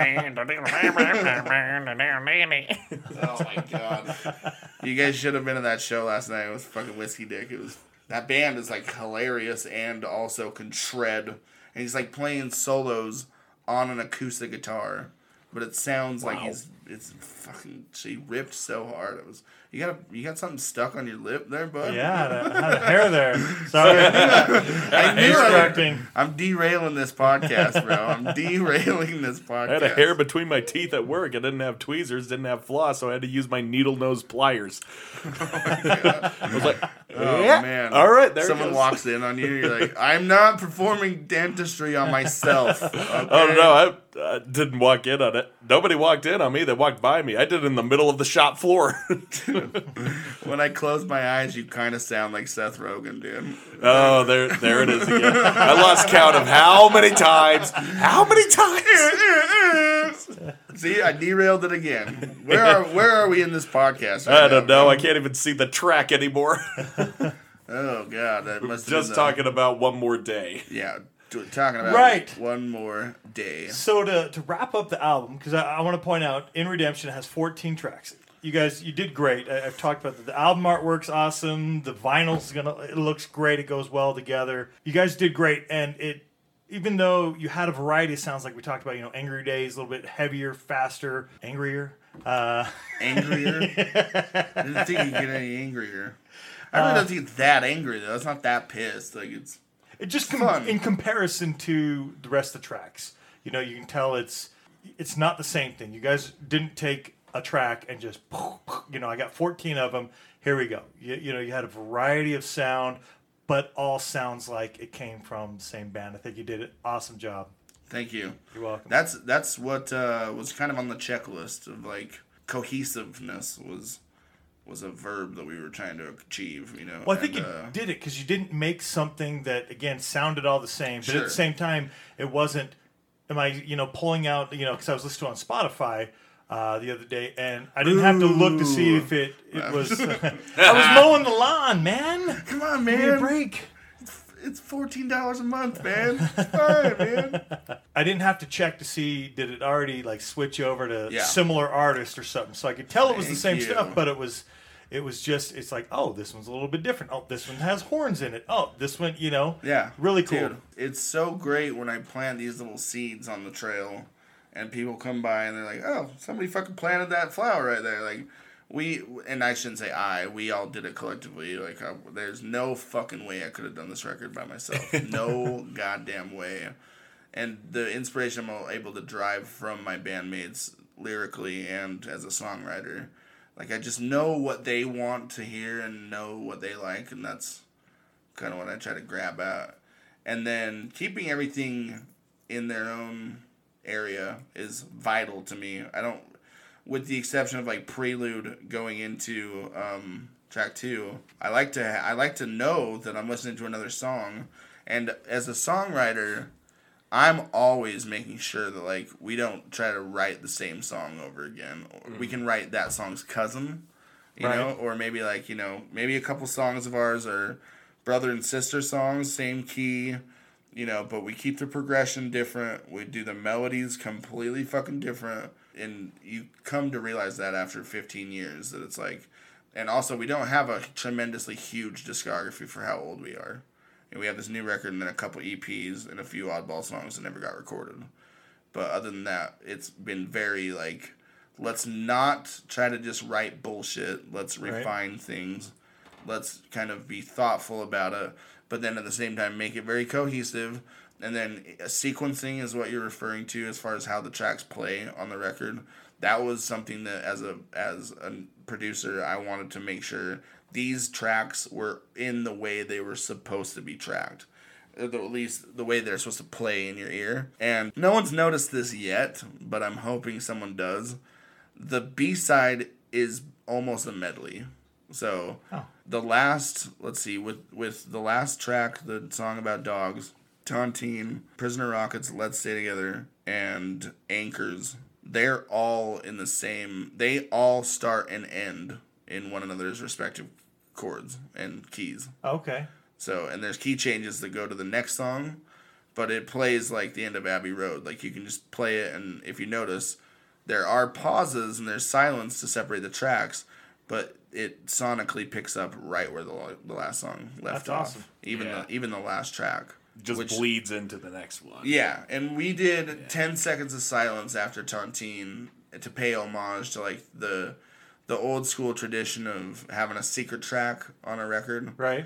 I didn't want to do a secret track because if anyone really liked Tontine, and because we live in the age of playlists, I didn't want to necessarily have them put Tontine on a playlist and then have to hit next on Good Boys Are Forever, which is definitely like that's just like a weird song. But I was like, I want to do a trucker ballad to Jared, my drummer, had a 16-year-old pit bull named Forrest Gump. And he was with us the whole age of the band, you know, and would go on tour with us and shit. Like, he was 15 or 16 at the time when he came down to Torrey, Utah, when we played a show down there for Al Dine from KRCL. Okay. He invited us down there to play this show, and we were able to bring Forrest, and that was like the summer before Forrest had to be put down. But that song is also like fucking very important that we did that, and I was like, let's do a trucker ballad, you know? Like, I did pedal steel and shit. Like, I'm doing old school trucker ballad, but, like, in a new sort of racist Kramer way. But Cool. the band was like, are you fucking serious with that pedal steel? And I'm like, trust me, guys, this is going to be good. And Jared's lady, Megan, sings on it. And it was just cool to kind of do something. In the end, I was like, I really want to do something for the dogs. And it's just something different, you know. It blasts my ears off to listen to this record, and to mix it and to have to track it just hit me over and over and over. I had so much listener's fatigue. I had a panic attack in like the fucking 10th hour, you know, like closer to the end the last few months. Tremendous panic attack, thinking that I was going to move all my equipment to a different location because I was like in a house sit, and so I was going to mix the whole thing over at my brother's house, and right when we got to move all my stuff, and I have like 80-pound stone speakers that I mix through. Wow. They're made out of countertop speakers. They're fucking so heavy. So I'm sitting there like taking inventory of everything, and I'm like, I cannot do this. I full on had a panic attack thinking to myself, how am I going to house it and come back here and mix this, and it's got to be done on, it's got to be set off to mastering. And my drummer came over and he's like, you need to chill the fuck out. You don't have to take this. You just have to drive up here every day and mix it. I was like, oh, okay. Almost instantly I was like, oh, fine. Thank God. It's like when you're having a bad trip and someone's like, you don't have to stay in this room, bro. Thank God I don't have to stay in this room. You can sit under the table and look straight up if you want, man. It's totally fine. Having a bad trip. That's cool. I appreciate all the insight into the album. You know, like man. you said, I got to skim through it a little bit, and then I got to hear it all the way through. Yeah, And I so appreciate I'm you excited to checking it get out and to having go me out. check it out again. I'm excited to start listening to this podcast again because I thought you guys were fucking done after Chris left. But You got It's about great to meet 2 you, years worth of episodes. Yeah. yeah, I'd love to come back on for the cover song, Yes. cover shootout round 2. Let's do it. Yes. That's a plan. That is gonna be fucking awesome. Yes, it is. Yeah. You guys should come to Aces High October 16th. Absolutely. All Check right. us out. That show's gonna be great. I don't have the bill figured out yet, but I'm hoping Dre's Method can be available. Oh, cool. Do you know who those guys are? They are fucking rad. I know the name. I don't think I've seen them before, but I know the name. Yeah. Oh man, Ogden, Utah. Okay. God, they are fucking rippers. That's awesome. They're old school too. Been around for quite some time. But we played with them at Urban Lounge last year when Urban, was like we have a 90-person capacity, so this is sort of like friends Gotcha. that showed up and shit. But hopefully we get the whole fam out to this show October 16th because it's our. I'm hoping we just play this whole record front to back. And That'd be cool. No stops, no bullshit, and then bullshit a little. Yeah. You can't have a show The bullshit in between the hidden track. That's okay. That's what Angry Days is about. It's about the bullshit in between the songs, bro. But it's like the bullshit in between the songs somehow made its way into the song. Somehow it's like Yeah, I don't know. I almost went Dr. Seuss on that track too. It's like we lost a fortune on rehab, divorces, golf courses, and crashes. And at one point I was tracking. Walt from Tiger Fang was obviously with me when he was tracking. He was just like, dude, I like the flow of this. I was like, dude, I tried to go punk rock Dr. Seuss in this part. So Angry Days is very much kind of, the lyric in there is break the fourth wall. So that's exactly what that song tries to do, is break the fourth wall of Nice. songwriting itself and address the band and the shittiness. It's awesome. Yeah, it's great to be here, you guys. Thanks so much for having me. Absolutely. Are we wrapping this up right now? Because I Yeah. could go. Let's wrap this up. How long did we do? It was like 3.5 hours, right? Pretty Something close. like that. Pretty close. Yes. That's how podcasting works. You're just Yes. like, oh shit, Yes, we're about 3.5 hours in. it's time traveling. Right. Yeah. We were speaking so much that we actually sped up the space-time continuum. Oh my god. Call Doc Brown. I wish I had some fucking Back to the Future sound bites right now that I could play. Marty, it's your kids! It's your kids, Marty! But we're only going to pick like 5 songs total for the covers, because the rest is going to be that's heavy, Doc. soundboard, plug in, and everything Yeah, else goes that's on. heavy, Doc. Right.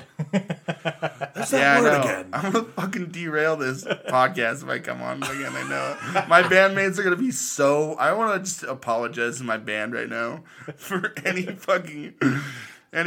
missed notes tonight. Any wrong dates or like fucking mispronunciations or sorry, Grayson. I didn't throw all your notes away. Okay. Fuck's sakes, I'm gonna get in trouble for this. Bye-bye, Kramer. We'll get on to playing some more music. I appreciate you joining. Our career is over. Our career is over because of this. Yeah, I think you'll have thank you another boys 15 so more if you much. want them. This has been so great. You guys are fucking awesome. So I can't wait to start getting back into the podcast. You guys always play great tunes. We appreciate it. Yeah, you guys should be just the new fucking Joe Rogans already, or what? Is there like a like We don't have the outreach. X96? Gonna scoop you guys up. Right? Oh no, we don't get the views because we didn't bring on Alex Jones. Oh, I could come on as Alex Jones. All right, we'll That's do the that. whole thing. No, watch the whole thing. They're lying about you. This whole fucking thing is a lie. It's a big conspiracy. They're drinking blood. They're drinking blood of their children. That's the first time I saw Joe Rogan speechless. Was Alex Jones? He's just going for it. You're freaking me out, man. Well, that's right, Joe. Could you just pretend to not know anything? Punk rock. I don't fucking listen to punk rock. I just listen to my own heartbeat. I can hear it in my ears all the time. Ladies and gentlemen, Alex Ladies Jones. and gentlemen, Eric and Dustin. Thank you guys so much for having me. All right, thank you for having It's been a blast. Rock on, boys. It's been awesome having you.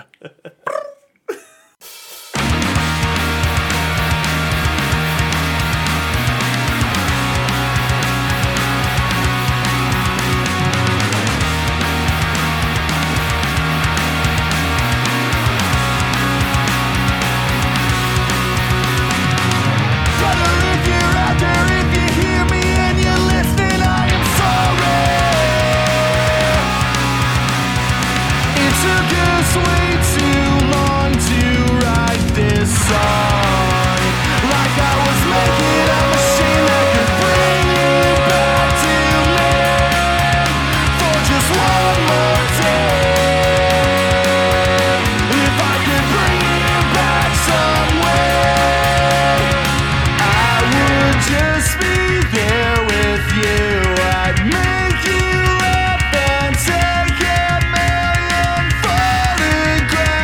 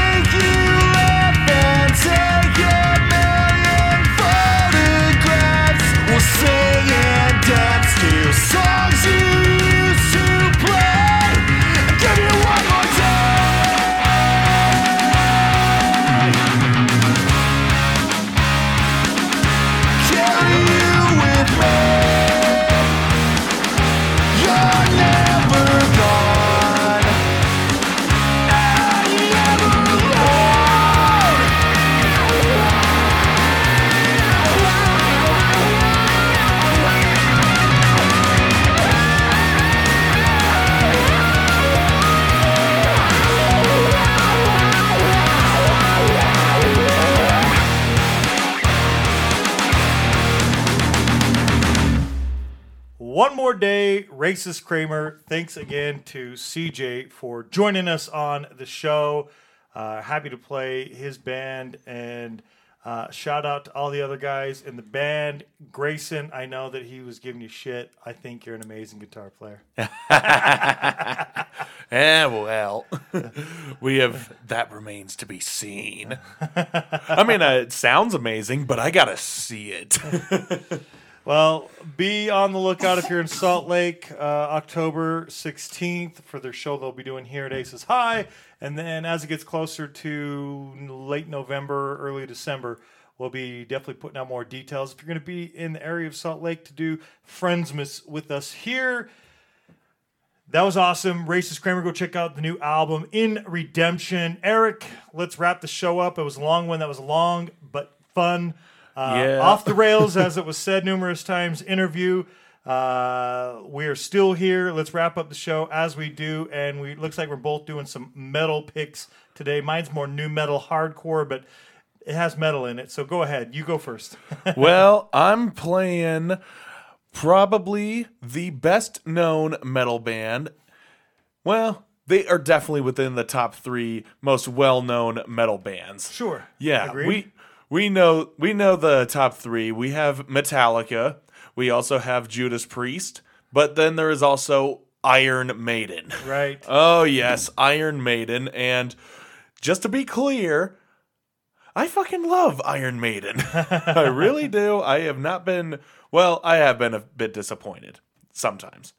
But the majority of their catalog, I can sum it up in just one sentence. They wrote The Number of the Beast. Need I say anything more? They are, yeah, 666. The number of the beast. Yeah, I'm not playing any of the classics. I'm not playing anything that's old. In fact, I am playing something that is the newest of Iron Maiden's catalog. If you are a metalhead, you have been paying attention to what some of these bands are doing, and Iron Maiden has a new album on the horizon. It is going to be called Senjutsu. And Yes. yeah, this is kind of a weird thing because you see Eddie on the front. He is dressed up sort of like an old school, samurai looking person. He's got the katana. He's got the rice hat pretty much. And he's just looking as brutal and as aggravating as ever. So yeah, Iron Maiden still got the grit. But the song that they released, the single, The Writing on the Wall, it sounds Western as fuck.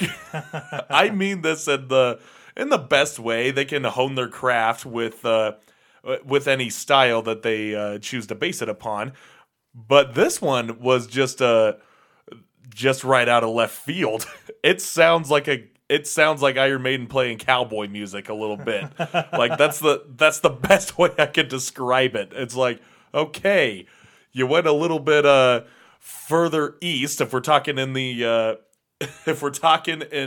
perspective of people over in Japan looking east, to them the United States is east. Right. Whereas us, yeah, Japan is west. Yep. I know, directions are fucking weird on this celestial being we call a planet. Anyway, I don't know where the fuck that was going. That's going into Final Frontier territory. Heyo. Didn't really listen to that album too much, but yeah. Writing on the Wall, the newest from Iron Maiden. They are still going strong. They are still keeping it real. And yeah, the results speak for themselves. I mean, in metal, Eddie the Head is basically the Misfits' Crimson Skull. Right. Yeah, everyone knows exactly what it is.